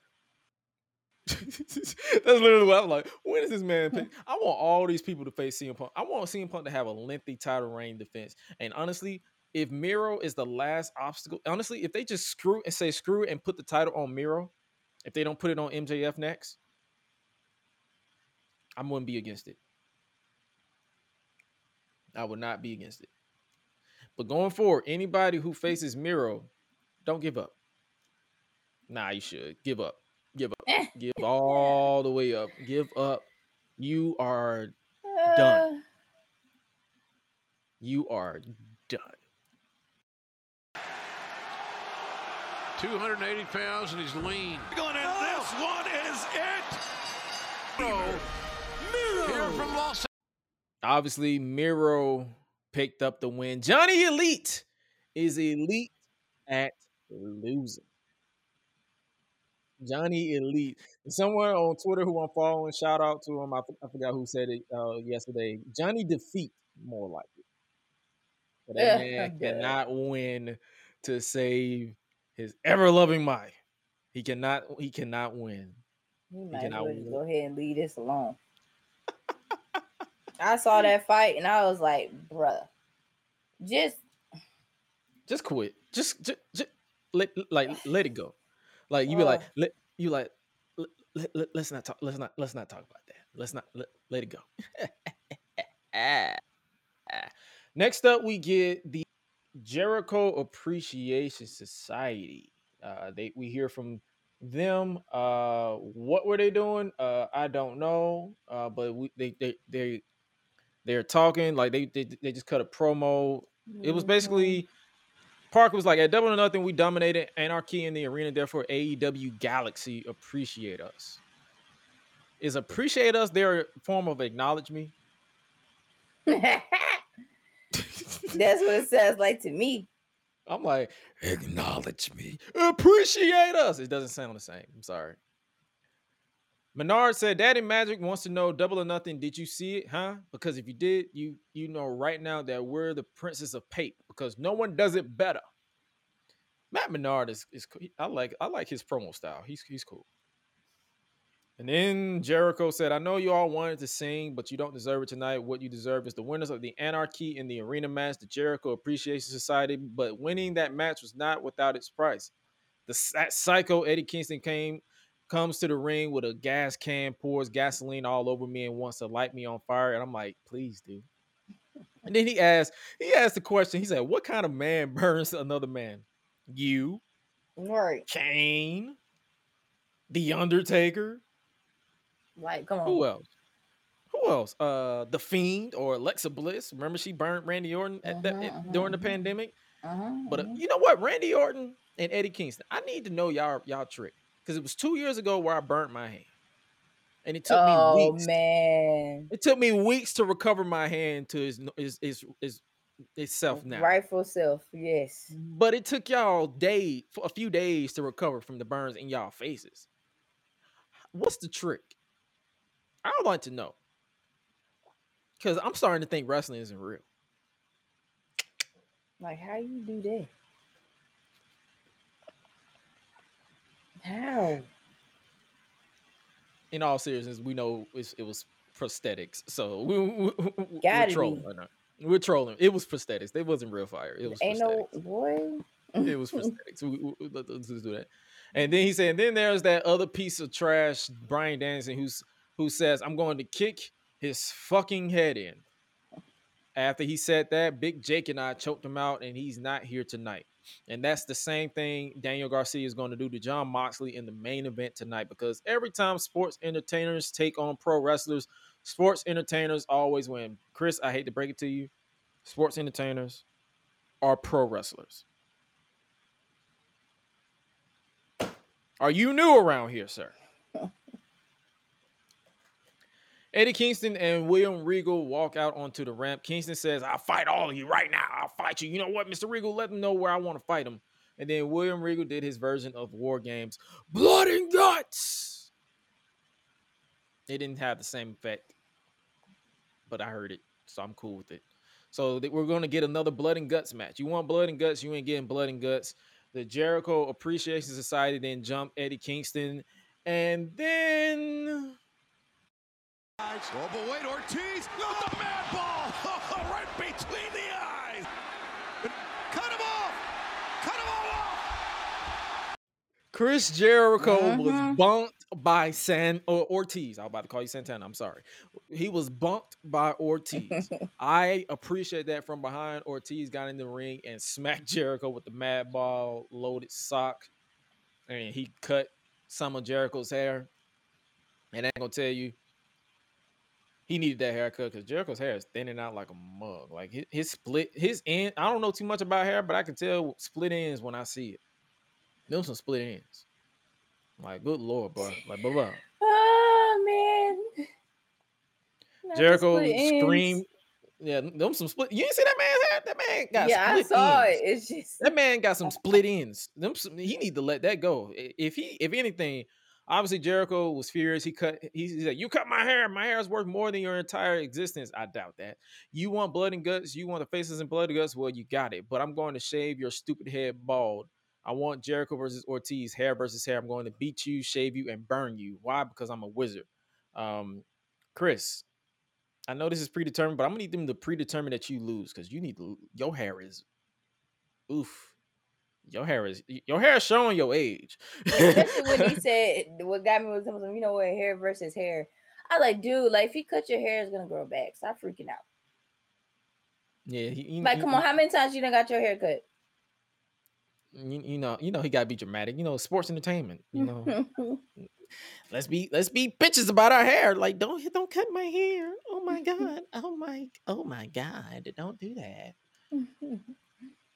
Then footage was shown from backstage that was filmed after Samoa Joe's match at Double or Nothing. Samoa Joe was attacked by Jay Lethal, Sanjay Dutt, and Satnam Singh, who targeted the shoulder. So I'm guessing that rivalry is still a thing.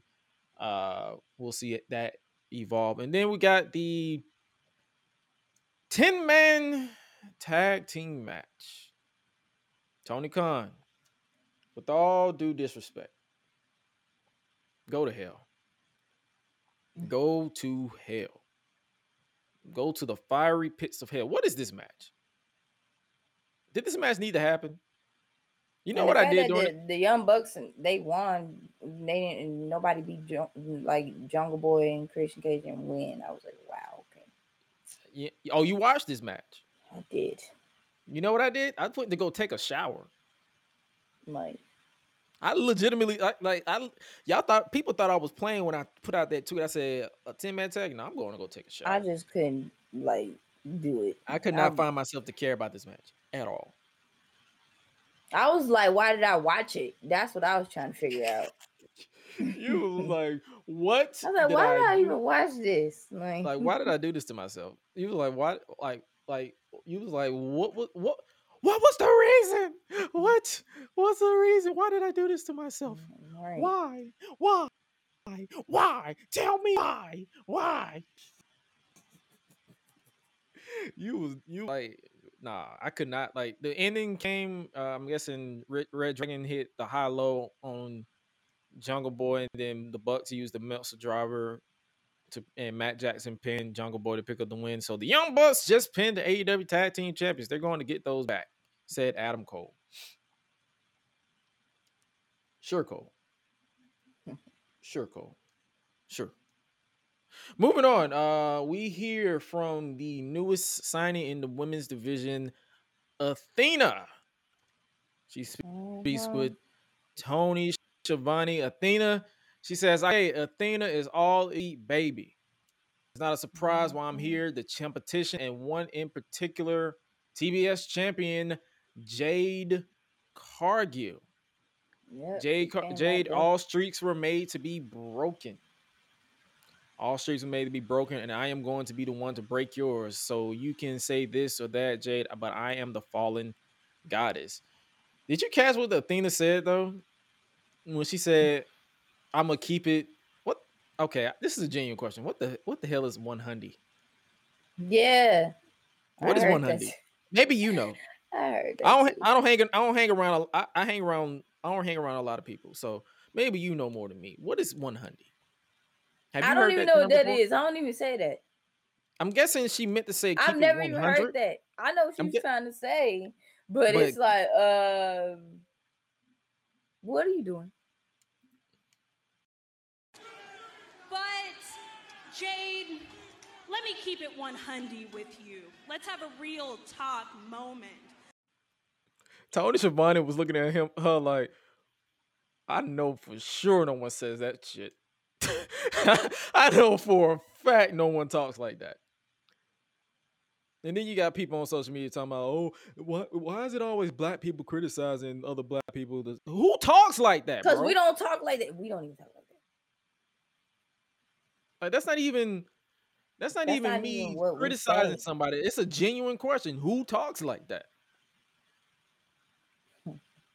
I've never heard anyone talk like that. So I'm just like, me either. What? So I'm my confusion turns into laughter like it normally does. So I'm like, okay. I was like, I would like it, and Twitter literally was just confused. It was like, and like someone said, what the fuck does that even mean? And I said, bro, this sounds like a Netflix comedy sitcom. That's the that they'll put on that dialogue. I'm like, I know for sure I wouldn't say that. Jade Cargill walked out with her new publicist, Stokely Hathaway, interrupting Athena. Hey, cut the shit. Now let me introduce the best talker in the game. Athena. That this woman right here, this woman is a queen. No, girl, I know you want your little title shot, but guess what? Not today. The enthusiasm between this was a perfect pairing. I'm sorry. This was a perfect pairing. Like, It was. oh my God. Stokely, you got a taste of what I meant when I said it when he made his debut. He's awesome. This man with this promo. Soon as they walked out, I tweet my customary Jade Cargill tweet and my customary Big Stoke tweet. I'm trying to tell y'all, this man, he's awesome for real. Boy, that's all I can say. I'm like, yo, this was awesome. Like, this man, whew, that's all I can say. So it looked like they're building up I'm guessing a trios match. It's going to be, I'm guessing, the baddies versus Athena, Chris Statlander, and Anna Jay. So I'm guessing we're going to get that at some point. Is that a match you're interested in? Oh yeah. Yes. What is your thoughts on the baddies? The baddies. I don't care for that term. That's personally. why I just started laughing already. That's why I just started laughing when you said it. Because the baddies. Gotta do something a little more solid than that, but the baddies. The baddies. It's like, to me, I feel like they do a little too much. Jade Cargill honestly don't need no help. I can get that. So I mean, honestly, they just there. Like they just there on camera. It's like, I don't want to see y'all. Like, I'm just being real. I don't want to see y'all. I love you. Don't get me wrong. I love my black women, but I didn't come to see y'all. Like, I can't see her. but from a analyst point of view, do you think, like, I want them to have an opportunity though? Like, because let's be real. Like, let's look at it from this point. Tony, they don't really book a lot of women, so I'm guessing this is a way that you can get a lot of people on the show at the same time, as opposed to like the customary women's interview segment, women's match. That's it. Yeah, like I'm actually down for that though. I do want them in the ring a lot more. But let me ask you, do you feel like the TBS Women's Championship feels more like a bigger deal than the Women's World Championship? Because the Women's World Champion wasn't even on this show. Yeah, it wasn't even. Yeah, that's what I'm saying. Like that, like how does that happen? But yeah, like because is there a way we can fix that? Because I saw a post someone was talking about. It was like Thunder Rosa may be frustrated with her position, because if you look at the time that they gave them for the build up to Double or Nothing, it was like maybe 30 minutes in total from the span of the 4 to 5 weeks that they was building to it, and that was probably the reason why I couldn't get into the match, because the build was lackluster. So do you think, am I wrong to feel this way of like the reason why Thunder Rosa is the way that she is because Jade Cargill exists? Yeah. People care more about Jade. Soon, like they put out a banner. Someone put it in my Discord. They put out a banner of like the people who like the champions and all that stuff. And the first person I saw was Jade Cargill.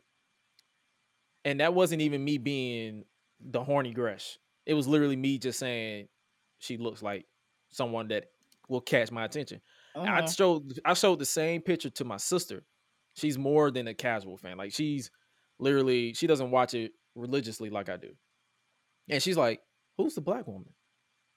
Right. that was the first thought she said. Like, wow. She said, "Who's the black woman?" She's like, "Wow, who's the black woman?" And then my mom saw her on the Tamara Hall show, because that's one of her shows that she liked to watch. So this woman is literally crossing over to mainstream. So I'm like, do you think that's hurting? Nothing against this talent, like nothing against Jade or nothing against Thunder. Do you think that's hurting Thunder in the long, like with this current reign? Because it feels like to me, the way I look when I watched the show, it felt like that women's world title match at the pay-per-view didn't happen because I barely heard any mention of Thunder Rosa, and it feels like it should. an afterthought. I feel like it should be mentioned more. Honestly, it should. I mean, like normally when you think that it's like, think about it. When you think that the world women's title is supposed to carry more weight, you would think because the TBS 4 is more of the TBS championship to me is more of a television championship for the women. Right. That's like you have the matches, you have the star power and all that stuff. You build up the weekly stuff, but then you have the women's world championship being the pinnacle, what you want, what you train for, what you want to be. You want to be the women's world champion. And even though, since wrestling is a predetermined sport, that falls on management to make your champion feel like a big deal. We shouldn't. Social media should not justify that. Social media should not justify it. And then you got people out here like they say, "Oh, Tony Khan listens to his fans, his followers." And let's be real, he is a wrestling mark. Like let's just be real. He likes to listen to online stuff. There's people online telling you, book your women's division like they matter, like they're important. And that's not saying, oh, let's do the customary women's interview segment. Because if you watch every show, there's always that one customary interview segment with Tony Schiavone, and then there's the match. And I don't know if you caught it. Like it was during the Owen Hart tournament. They had a segment with Chris Statlander and Red Velvet. Yes, and they had like an interview where Red Velvet was like, here's a strategy. It's not Red Velvet. It's not Chris Statlander. It was Ruby Soho and Red Velvet. She's like, here's a strategy for Chris Statlander. He would do that. And when I looked at that, I was like, they couldn't do that in like a natural setting. Like, you know how you do that, the interview, like, you know how, what I mean by natural setting, like you couldn't have Ruby Soho in the back in the locker room preparing and then Red Velvet walk up and say, right. Like, act like you having a conversation and not looking. Am I crazy for thinking that? Because I feel like I'm the only people, like I was the only person who said that. I'm like, why is this happening? Why aren't the women doing like backstage segments where they're interacting like normal people and the camera just so happens to be there? They shouldn't have to have their customary women's interview segment to further progress storylines. Let it naturally build. That's what I mean by the women's division should feel more important. That's just me. No, it makes perfect sense. But before we move on, 100 though, I can't get that out of my hand. I can't get that. I definitely still can't shake it either. I'm just like, can we? What? Huh? You gonna do what?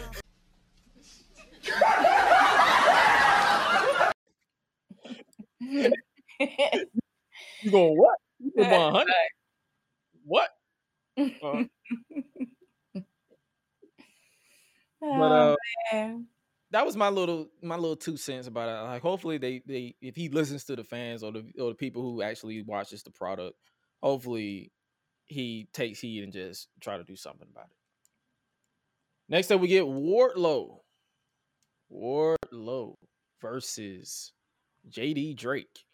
Wardlow's first official match, a part of the AEW roster. It was a squash match. What did you think about it? Did you like it? It was a squash match. It was solid for me. It was basically to continue to put him over as a dominant heel, and every time Wardlow does a powerbomb, you got Tony Khan in the back. Again! One more time for the house. Do it again. Do it again. Do it again. Do it again. I enjoyed it for what it was. Then obviously after the match, smart Mark Sterling, who had the security team with him, Sterling served Wardlow with legal documents saying he was suing him on behalf of the security guards. And fun fact, the security guards just so happened to be DPW wrestlers.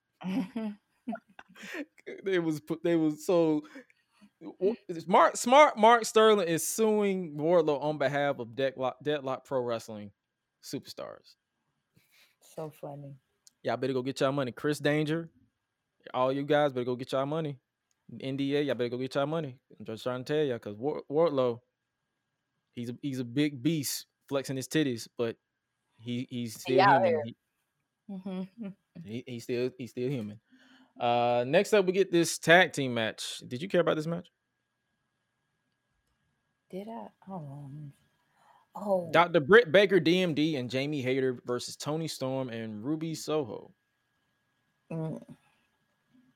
I did catch a little bit. I know Ruby Soho won, and then all of a sudden somebody else came out there. I mean, the same person came out there, and then they hit her. Jamie Hayter hit her with the trophy belt from behind. This match, it was a solid match, but this is what I meant earlier when I was like, the Women's World Championship should be presented more. Was this match really needed on this show? No. You couldn't have Thunder Rosa come out and build to her next feud. Good question. No, for real. That's actually a good question. You see now you see what I'm saying. Like, people think we're just criticizing the women's division just to criticize it. No, we have a valid reason. They need to be booked better. This isn't a criticism for the talent. This isn't a criticism for what they bring in the ring. We're talking about we need a reason to care. We need, as fans, a reason to care about your matches. And it's all about how you're presented. If I care more about a Jade Cargill match than your match, that says a lot about the booking. That's all I'm saying. Now, we talk about this. We talk about that promo. That promo was very personal, in my opinion. Now, I'm going to say this once and once alone. When I'm gonna go on a little rant. When I tweet my live reactions to this tweet, what I don't need is for you to come into my DM telling me it's a work. No shit, Sherlock. And I'm gonna be honest with you. The more I hear it, the more I see it on my timeline, the more I despise the term. It's a work, right? It's a work, right? This is predetermined, right? What is up with you guys in your obsession with having the need to know everything that goes on behind the scenes?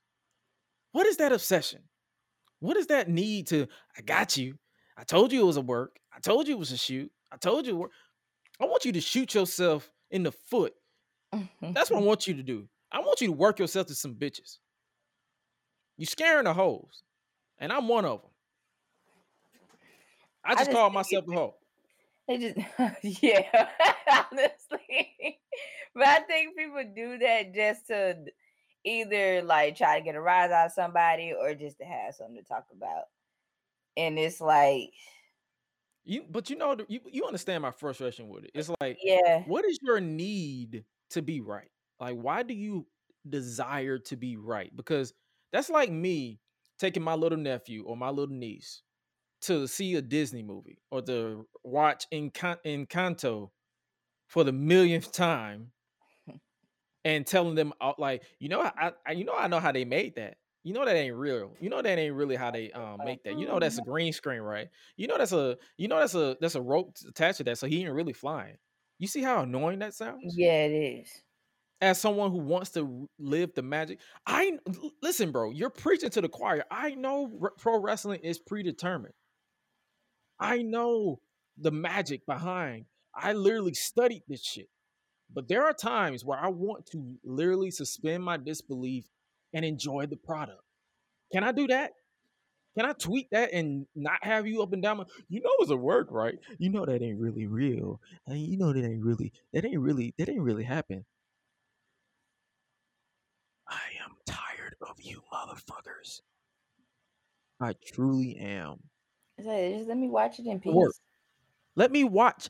That is, I want to. I don't need to know the magic behind the scenes all the time. I don't need to know.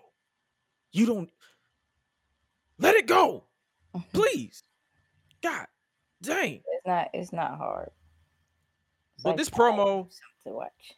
But this promo, if you want to know, because if you're looking for results on like AEW, they're buying into this being a shoot. So they removed him from the results on AEW results. They removed him from the roster. They removed his AEW shop, all that stuff. The promo started off like this. Someone actually decided to give a full transcript of the promo, and I'm like, y'all actually got this verbatim, but I'm gonna read it to you. He said this: I am in a lot of pain right now after what happened on Sunday, but all you people want to do is hear me talk, right? That's what you want, right? You want to hear me talk? I'll talk, but this is Max Friedman talking. And I'm like, oh shit. Yeah, I'm not when gonna you read said that, I said, yeah, this is getting personal. This about to get personal. Big merger, boss. A lot of important executives here tonight to watch your product. Will be a real shame if something bad happened. I wouldn't want to embarrass you, man. Speaking of embarrassing, you've been trying to sit down with me to hash things out for quite some time, haven't you? Well, guess what? Too little, too late. Here's why. When this company first started, it was all friends wrestling. Everybody was handed a ticket except me. See, I had to write my own, and boy, do I have good penmanship because I've created moment after moment after moment for this company, and I still get no respect. Nobody is on my level. No one. Everything I touch turns to gold. There is nothing I can't do. Every time I come out here, I am not expected to hit home runs. I'm expected to grand slam, and I do that shit on a weekly basis. See, all the other boys have to settle for being great. I have to be perfect because I'm the 26-year-old who is constantly held under a microscope because I'm the only guy who is capable of carrying this company on my back as I have for months. It's funny that I hear boos, but I also hear clapping. That's interesting. Where were you guys this whole weekend when you were calling me an unprofessional piece of shit? And they really were. I'm just curious. You're not the only problem. It's the boys in the back too. The boys in the back all want my spot. So guess what? You want my spot? You can have it because I don't want to be here anymore. And that's where it blended in to reality. Now let's talk about you fans, huh? You people call yours fans. You're not fans. You're uneducated marks. You sit there on your phones tweeting out your opinions like they're worth a damn. Let me explain something to you. You don't know shit.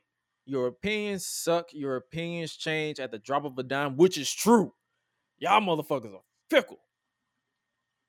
He said they drop at the drop of a dime, and then you pretend that your new opinions match your old opinions. For example, man, I always knew MJF was a good wrestler. Really? That's interesting because last time I checked, you guys pretended I sucked in the ring for a long time. And why is that, huh? Because I'm not untrained like your faves. Because I don't pretend to watch New Japan. Because I don't. You did mention that. I don't dump my opponents on their heads, which is a nice little jab because a lot of people have been dumping a lot of people on their heads. Because I don't dump people on their head, my opponent on their heads, because I'm not reckless. What is it? Because I'm not chasing star rating guys. What is it? And that's another shoot because all these people worry about is 5-star classes. I just want some shenanigans. How could I possibly be the best? Well, newsflash, I am the best. I'm the best in the world because I'm the only guy who makes you feel. And unlike all those other boys, I don't have to do a bunch of bullshit to get you there. If this man wants to cut promos about this flippy shit, he became a babyface to me because I am not a fan of this flippy shit either. I'm just saying. I am a generational talent, he says, and you people consistently take me for granted. And it's not just you, it's the big man in the back too. Tony Khan ain't that big, but I get what you're saying. Here's something you guys can't take for granted. Here's something he doesn't want you to know. Do you guys know who the second biggest minute draw is in this entire company? Nope, you wish. It's me. It's me. And if you don't believe me, ask Stat Boy Tony in the back and see what he's got to say. But whatever you do, don't ask him to reach into his pockets and pay the man who has been busting his ass for him since day one. No. Make sure he hoards all that money. Make sure he hoards all that money so he can make sure and give it to all the new ex-WWE guys he keeps bringing in that can't lace my goddamn boots. And when he said that, the cold crowd popped. Because I ain't gonna lie to It you. was That like, is true. ooh, I was I ain't like, gonna lie. I ain't gonna lie what? to you. That was some truth right there. And the reason why, and I'm kind of leaning to that because I'm like, this man is signing everybody every other week. It's like, bro, slow down. Build the people you got. Hey, boss, would you treat me better if I was an ex-WWE guy? See, maybe you don't get it, man. Here's the problem with you, boss. You got a position of power in a wrestling company when the only position that you should be assuming is behind the guardrail with all of them. I don't want to wait until 2024, but you won't listen to me. So allow me to make it a little easier for you. Tony, I want you to fire me. Don't count me down, you piece of shit. You shut your mouth. Tony, look at me. Tony, look at me. And you know what? I can't do that part justice. Fire me. Tony, don't count me down, you piece of shit. Shut your mouth. Look at me, Tony. Look at me. I want you to fire me. You fucking mark. Fire me. Fire me.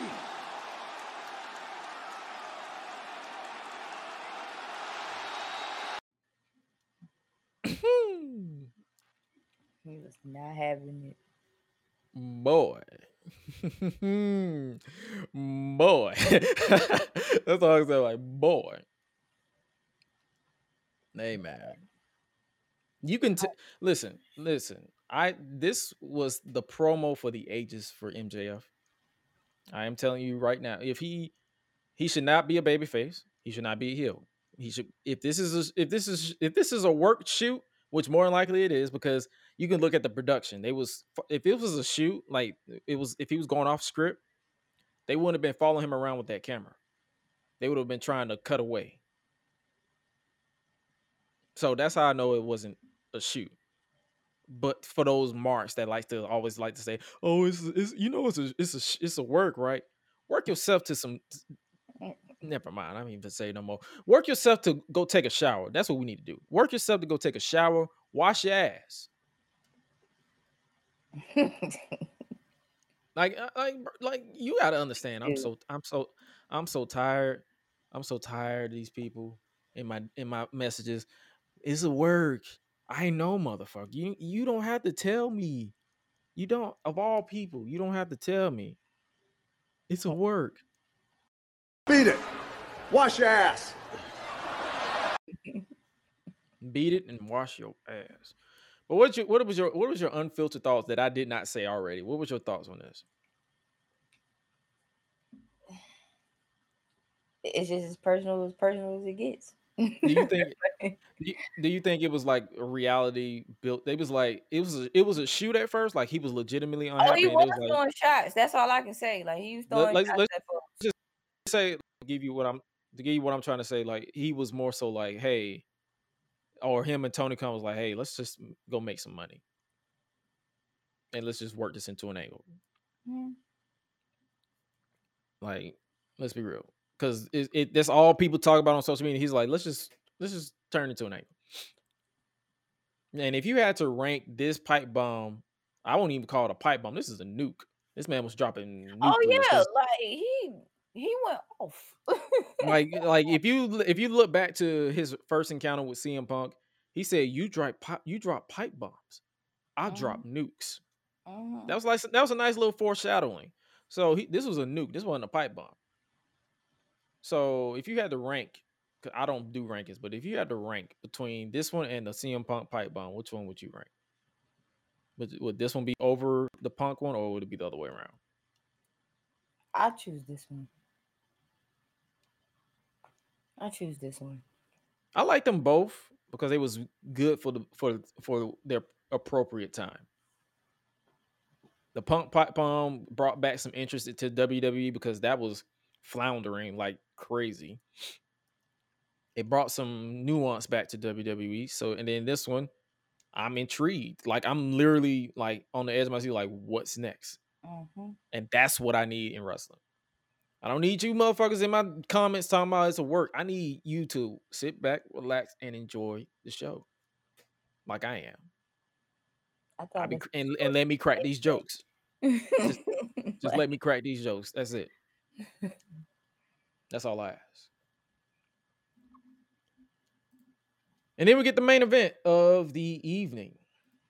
A blood blood battle between Daniel Garcia and Jon Moxley. All I can say is that boy good. Jon Yeah, Moxley, Jon Moxley. Jon Moxley and Daniel Garcia. That boy good. Daniel Garcia, that boy good. Even though he's the Jack Harlow of professional wrestling, but he's good. And I liked it. Like, I really did like it. Like, if you didn't check it out, so obviously Jon Moxley won after. So basically, Garcia locked on a sharpshooter, but Moxley escaped because they actually went over this time. You know, they always like to lie and say, "Oh, we're going to stick it as long as can." They never go over, but they actually went over. But Garcia locked in on a sharpshooter, and Moxley escaped. Moxley splashed Garcia onto the timekeeper's table. Jericho then sprinted to the ring, but Eddie Kingston ran down and began to hammer Jericho. Eddie Kingston almost tripped, but he saved himself. But he wants to kill this man so bad he almost recreated Titus World slide, but he saved himself. Moxley smashed Garcia with the paradigm shift and then pinned him. So Jon Moxley is 2-0 against Daniel Garcia. I enjoyed this match. It was a battle. Garcia is great. He is smooth with his transition. I enjoy watching him work. Did you hear William Regal and Jericho on commentary? A little bit. William Regal be saying, I was going like in and out with them. I was like, William Regal just be saying some shit, but I ain't finna dispute him because he can wrap me up like a pretzel, legitimately. So I'm like, bro, you are nobody I plan to dispute. And then after the match, Moxley said, sign him up for Blood and Guts. So I'm guessing we're going to slowly announce people who are going to be involved in the Blood and Guts. And Blood and Guts is going to actually happen the Dynamite after Forbidden Door. Yeah. So we're getting Road Rager in 2 weeks. Then we're getting Forbidden Door in 3 weeks. And then we're getting Blood and Guts. So 3 chaotic shows back to back to back. And I ain't mad at it. I ain't mad at it at all. I am not mad at it. And that was your AEW Dynamite review. I actually enjoyed it from top to bottom. I did not tune out, not once. Well, I did tune out because I did go take a shower mid-show. I'm lying. Like it though. I tuned out mid-show with the 10-man tag. That y'all can kiss my ass for that. You cannot pay me to sit in that. Sorry. And as well as that women's tag match. I mean, it was decent, but it just didn't need to be there. Other than that, it was a solid ass fun show, and I'm ready for more. Heck yeah, I'm down. Acknowledge me. All right, now is the time as we wrap up today's podcast. We're going to wrap it up with the band and Squella. Take it away. Sweet. So let's go ahead and I'm sorry, y'all. I'm just like all on my phone right now. I'm doing a little throwback to freaking UFC with Rousey versus Korea. If y'all know who I'm talking about, then you know Ronda Rousey versus Korea. But I ain't got to that level yet because I'm still waiting for all these other fights to go through before me. But anyway, while I'm doing that, let's talk about this lovely case that Mr. Johnny Depp himself has won against Amber Heard. I knew he was going to do a heavy sigh, but anyway, it says he wins the $50 million lawsuit. Well, he gets $15 million, and I believe he still has to pay her $1 million. Yeah. So they say, according to TMZ, the jury just found out unanimously in favor of Johnny Depp that Amber Heard calling him a sexual abuser was defamation. The jury further found Heard's accusations in the Washington Post was malicious. The jury awarded Depp $10 million in did I say that right? Compensatory? Did I say that right? Compensatory, yes. Yeah. That word, damages, and $5 million in punitive damages. Honestly, a lot of people a lot of people were rooting for Johnny Depp in the first place. Yeah. Side note, Kayla Braxton out here running barefoot. Oh yeah, that too. I saw that too. With her ass cheeks out. I'm like, woman, what the fuck are you doing? At your age. I'm like, dang, Kayla, like, what's up? What's You going on? fine. You a beautiful woman, but you kind of ignorant. Like, chill the fuck out. This is a domestic abuse case. We ain't celebrating this like the Super Bowl. Like, chill. Right. Like, relax. When I see shit like that, I'm like, man. When I see shit like that, I'm like, man, sit your ass down. Act like you got some goddamn sick. But let's face it here, like, ladies But and gentlemen, continue. sexual abuse is not a great thing. Abuse, no form of abuse, period, should be tolerated. I'm just gonna throw it out there now. But I was just like, oh, well. But let's just face it. When you have people out here in this world, at least I want to say people that are trying to do better about themselves, just leave them be. And if they are, dealing with court cases and stuff, let them deal with that stuff privately. Let them deal with their own, emotions, like, privately. Let them soak all that in. We don't need a whole, like you mentioned before, like, we don't need a whole parade. Like, just. I ain't gonna lie to you. This entire case was shown to me against my will. It truly was. You said shown against your will. Wow. It was shown to me against my will. Like, I did not search for Amber Heard. I did not search for Johnny Depp. It just can't. It just comes It just up. popped on my timeline. Like, I'm like, oh my God, can y'all please get a verdict so we can move on from this shit? Please. And apparently we're not moving on because I'm guessing Amber Heard's lawyer is going to fight the verdict. And I'm like, fuck. This is how you know this is a whole bunch of BS because they streamed this on Peacock. They streamed the entire court case on Peacock. I couldn't Why believe is this? that. I said, first Why of all, is this public? Why is this on my? Why do I need to know this? I was like, I don't need to look on Peacock, and I'm trying to catch up on one of my TV shows, Below Deck, by the way. I'm trying to catch up on that, and you sitting here with this. If I wanted to watch court cases, I could watch something else other than this. Like, come on. I could watch Judge Judy, divorce court, and paternity court for that matter. I don't want to watch this. This is what I don't need. Yeah, that's a lot. Also, what's next? What's next? Let's move on. I don't even want to talk about that. I don't even want to get into deep now.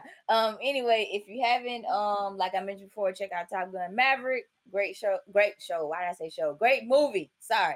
That is a great movie to check out. Also there is, I think, some new games have came out for Nintendo, maybe. Isn't it a Sony thing going down? I want to say yes, but if you haven't, there should be some new games that are coming out this year for Nintendo. Check out the Halo series if you have not. Also, Obi-Wan Kenobi is on Disney Plus. I don't know if anybody else is Star Wars fans. Is that another Star Wars thing? Yeah, like, and if you finish the Mandalorian, then yeah, like, go ahead. I still haven't had time to finish the second season of The Mandalorian. I started it, but then I got busy at work, and then I moved on with my life, so I kind of forgot. But there is Obi-Wan Kenobi that's on there too. Paramount, they still got Halo going on. I think Halo's now over. They already did a season finale already, but it was pretty good. Young Rock, if nobody else got a chance to check that out yet, go ahead and check that out too. They are renewed for season 3 as well, so that's gonna. I started watching the second season. Yeah, and them jokes are hilarious with them people that they be picking. El Undertaker took me out. Like, oh my God. Okay, so me and my brother, we was just talking about that the other day, and we was like, we never would expect that, like, like at all. Like, coming you from got this white conservative. You got this white conservative Undertaker portrayed by a Mexican. Like, that man was clear as day Mexican. Hilarious. It's funny, but yeah, that was pretty great. Also, The Rock has just announced on Instagram, I believe today, that the trailer for Black Adam will be coming out June the 8th. So next week. Also, Jurassic the new Jurassic movie will come out June the 10th. So that's next week, next Friday. Is there anything that I miss? Oh, I still haven't seen this other movie, this psychological thriller movie called Men. I haven't even seen that yet.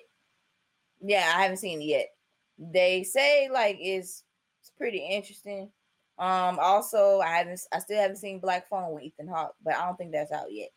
But anyway, yeah, it's some movies that some of these movies out here make you be like, yeah, it make you think. And also I saw the trailer for Nope like the other day. Now I know that's coming out pretty soon, and You're saying movies that I have never seen know existed before in my life. So I'm no, like, this thing like it hasn't even came out yet. But I've seen trailers for this stuff already, so I'm just like, yeah. gotcha. Apparently, for those who are following the NBA Finals, Game 1, I believe Golden State are in the Boston Celtics actually are in the lead right now. I believe it's 5 minutes and 8 minutes left in the fourth quarter, so they're actually in the lead right now. If you guys are, actually, so never mind. The Warriors actually, who is this? Celtics came back and outs the Warriors and take 1-0 lead in the NBA Finals, basically. So They said the Celtics. Yeah, you good. They also just announced that LeBron James is now a billionaire. He a what? He a billionaire now? Yeah. Hey man, congratulations to LeBron James. I wish I was like you. Yeah, he's now As the far first as active far as with the NBA money, I just want the money. You can keep the fame. Oh yeah, like I take the money. I ain't worried about fame at all. Like I'm good. Also, side note, someone asked a question. They said, "Would you rather eat ass or be on Twitter?"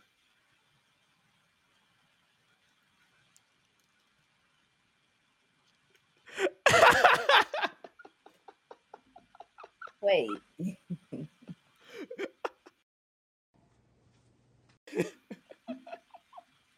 That was legitimate. Okay. They said, "Would you rather eat ass or be on Twitter?"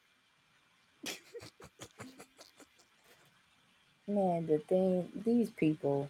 You asking the cheek master what he wants to do? Do I want to clap some cheeks, eat ass, or be on Twitter? My goodness. Is that even a question? I'm deleting Twitter. Not to eat ass, but I'm just going to anything other than being on Twitter, I would delete it.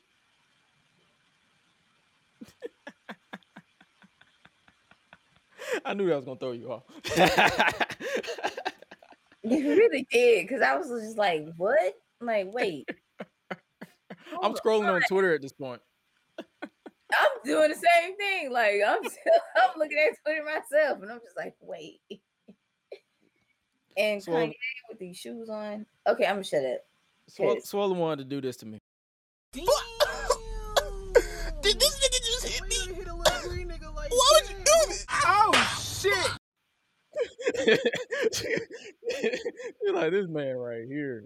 Like, but we're not gonna keep y'all too long because we already went way too over on time. But I still don't understand these shoes that Kanye got on, but okay. You're never going to find it. It's Kanye. I know, like that's why I'm just like, you know what? I'm gonna let it go. Like I ain't gonna fight it. But I hope you guys enjoyed the start of TNA month. If you guys want to choose what we watch next, let me know. Let me know on Twitter at Gresham Unleashed or at Josh Gresham RG. And if you want, or I'm gonna let Swallow pick because she's about going to pick some stuff too. But it's gonna continue the retro reviews for TNA month. TNA Impact month. So it don't have to be exclusive to TNA. It could be Impact Wrestling because I ain't gonna lie to you, I have not watched Impact Wrestling in years. Since Slammiversary 2020, that's the last time I watched Impact. Sorry. But if you haven't already, make sure you follow us on social media. At the links are scrolling down below. But if you're listening in audio format, make sure you follow us at Gresh Unleashed or at Josh Gresham ORG or at Swallow the Bandit 3 on Twitter. Or if you want to follow Swallow on Instagram, what is your Instagram again? Dang, now I gotta go back into it. You don't know your own username? Man, I forget. Just follow her on Twitter. She's private, but she'll accept you if she get good vibes off of you. But if you're a creepy person, you can keep your follow. But if you want to follow all her links in exactly, you can follow both of us at solo.to/Gresh or solo.to/Swallow. And we'll obviously be back here at our regular time slot on next Thursday at 9 p.m. Eastern, unless something changes, or if one of us have to be doing something else, we'll let you know. NXT in Your House and Hell in a Cell is this weekend. The question of them being reviewed is not going to happen because the cards are not intriguing to me enough. But if you want to keep up with our live thoughts, or at least my live thoughts, follow me on Twitter, because that's when I tweet. It is what it is. With that being said, you guys stay safe out here in these streets, and remember to always, well, it's Pride Month, so be your true self, always and forever. Don't care who you are, don't care what anybody say. Be your true self. Be proud of who you are. But remember to always eat, sleep, flex, and repeat. We out. Be breezy.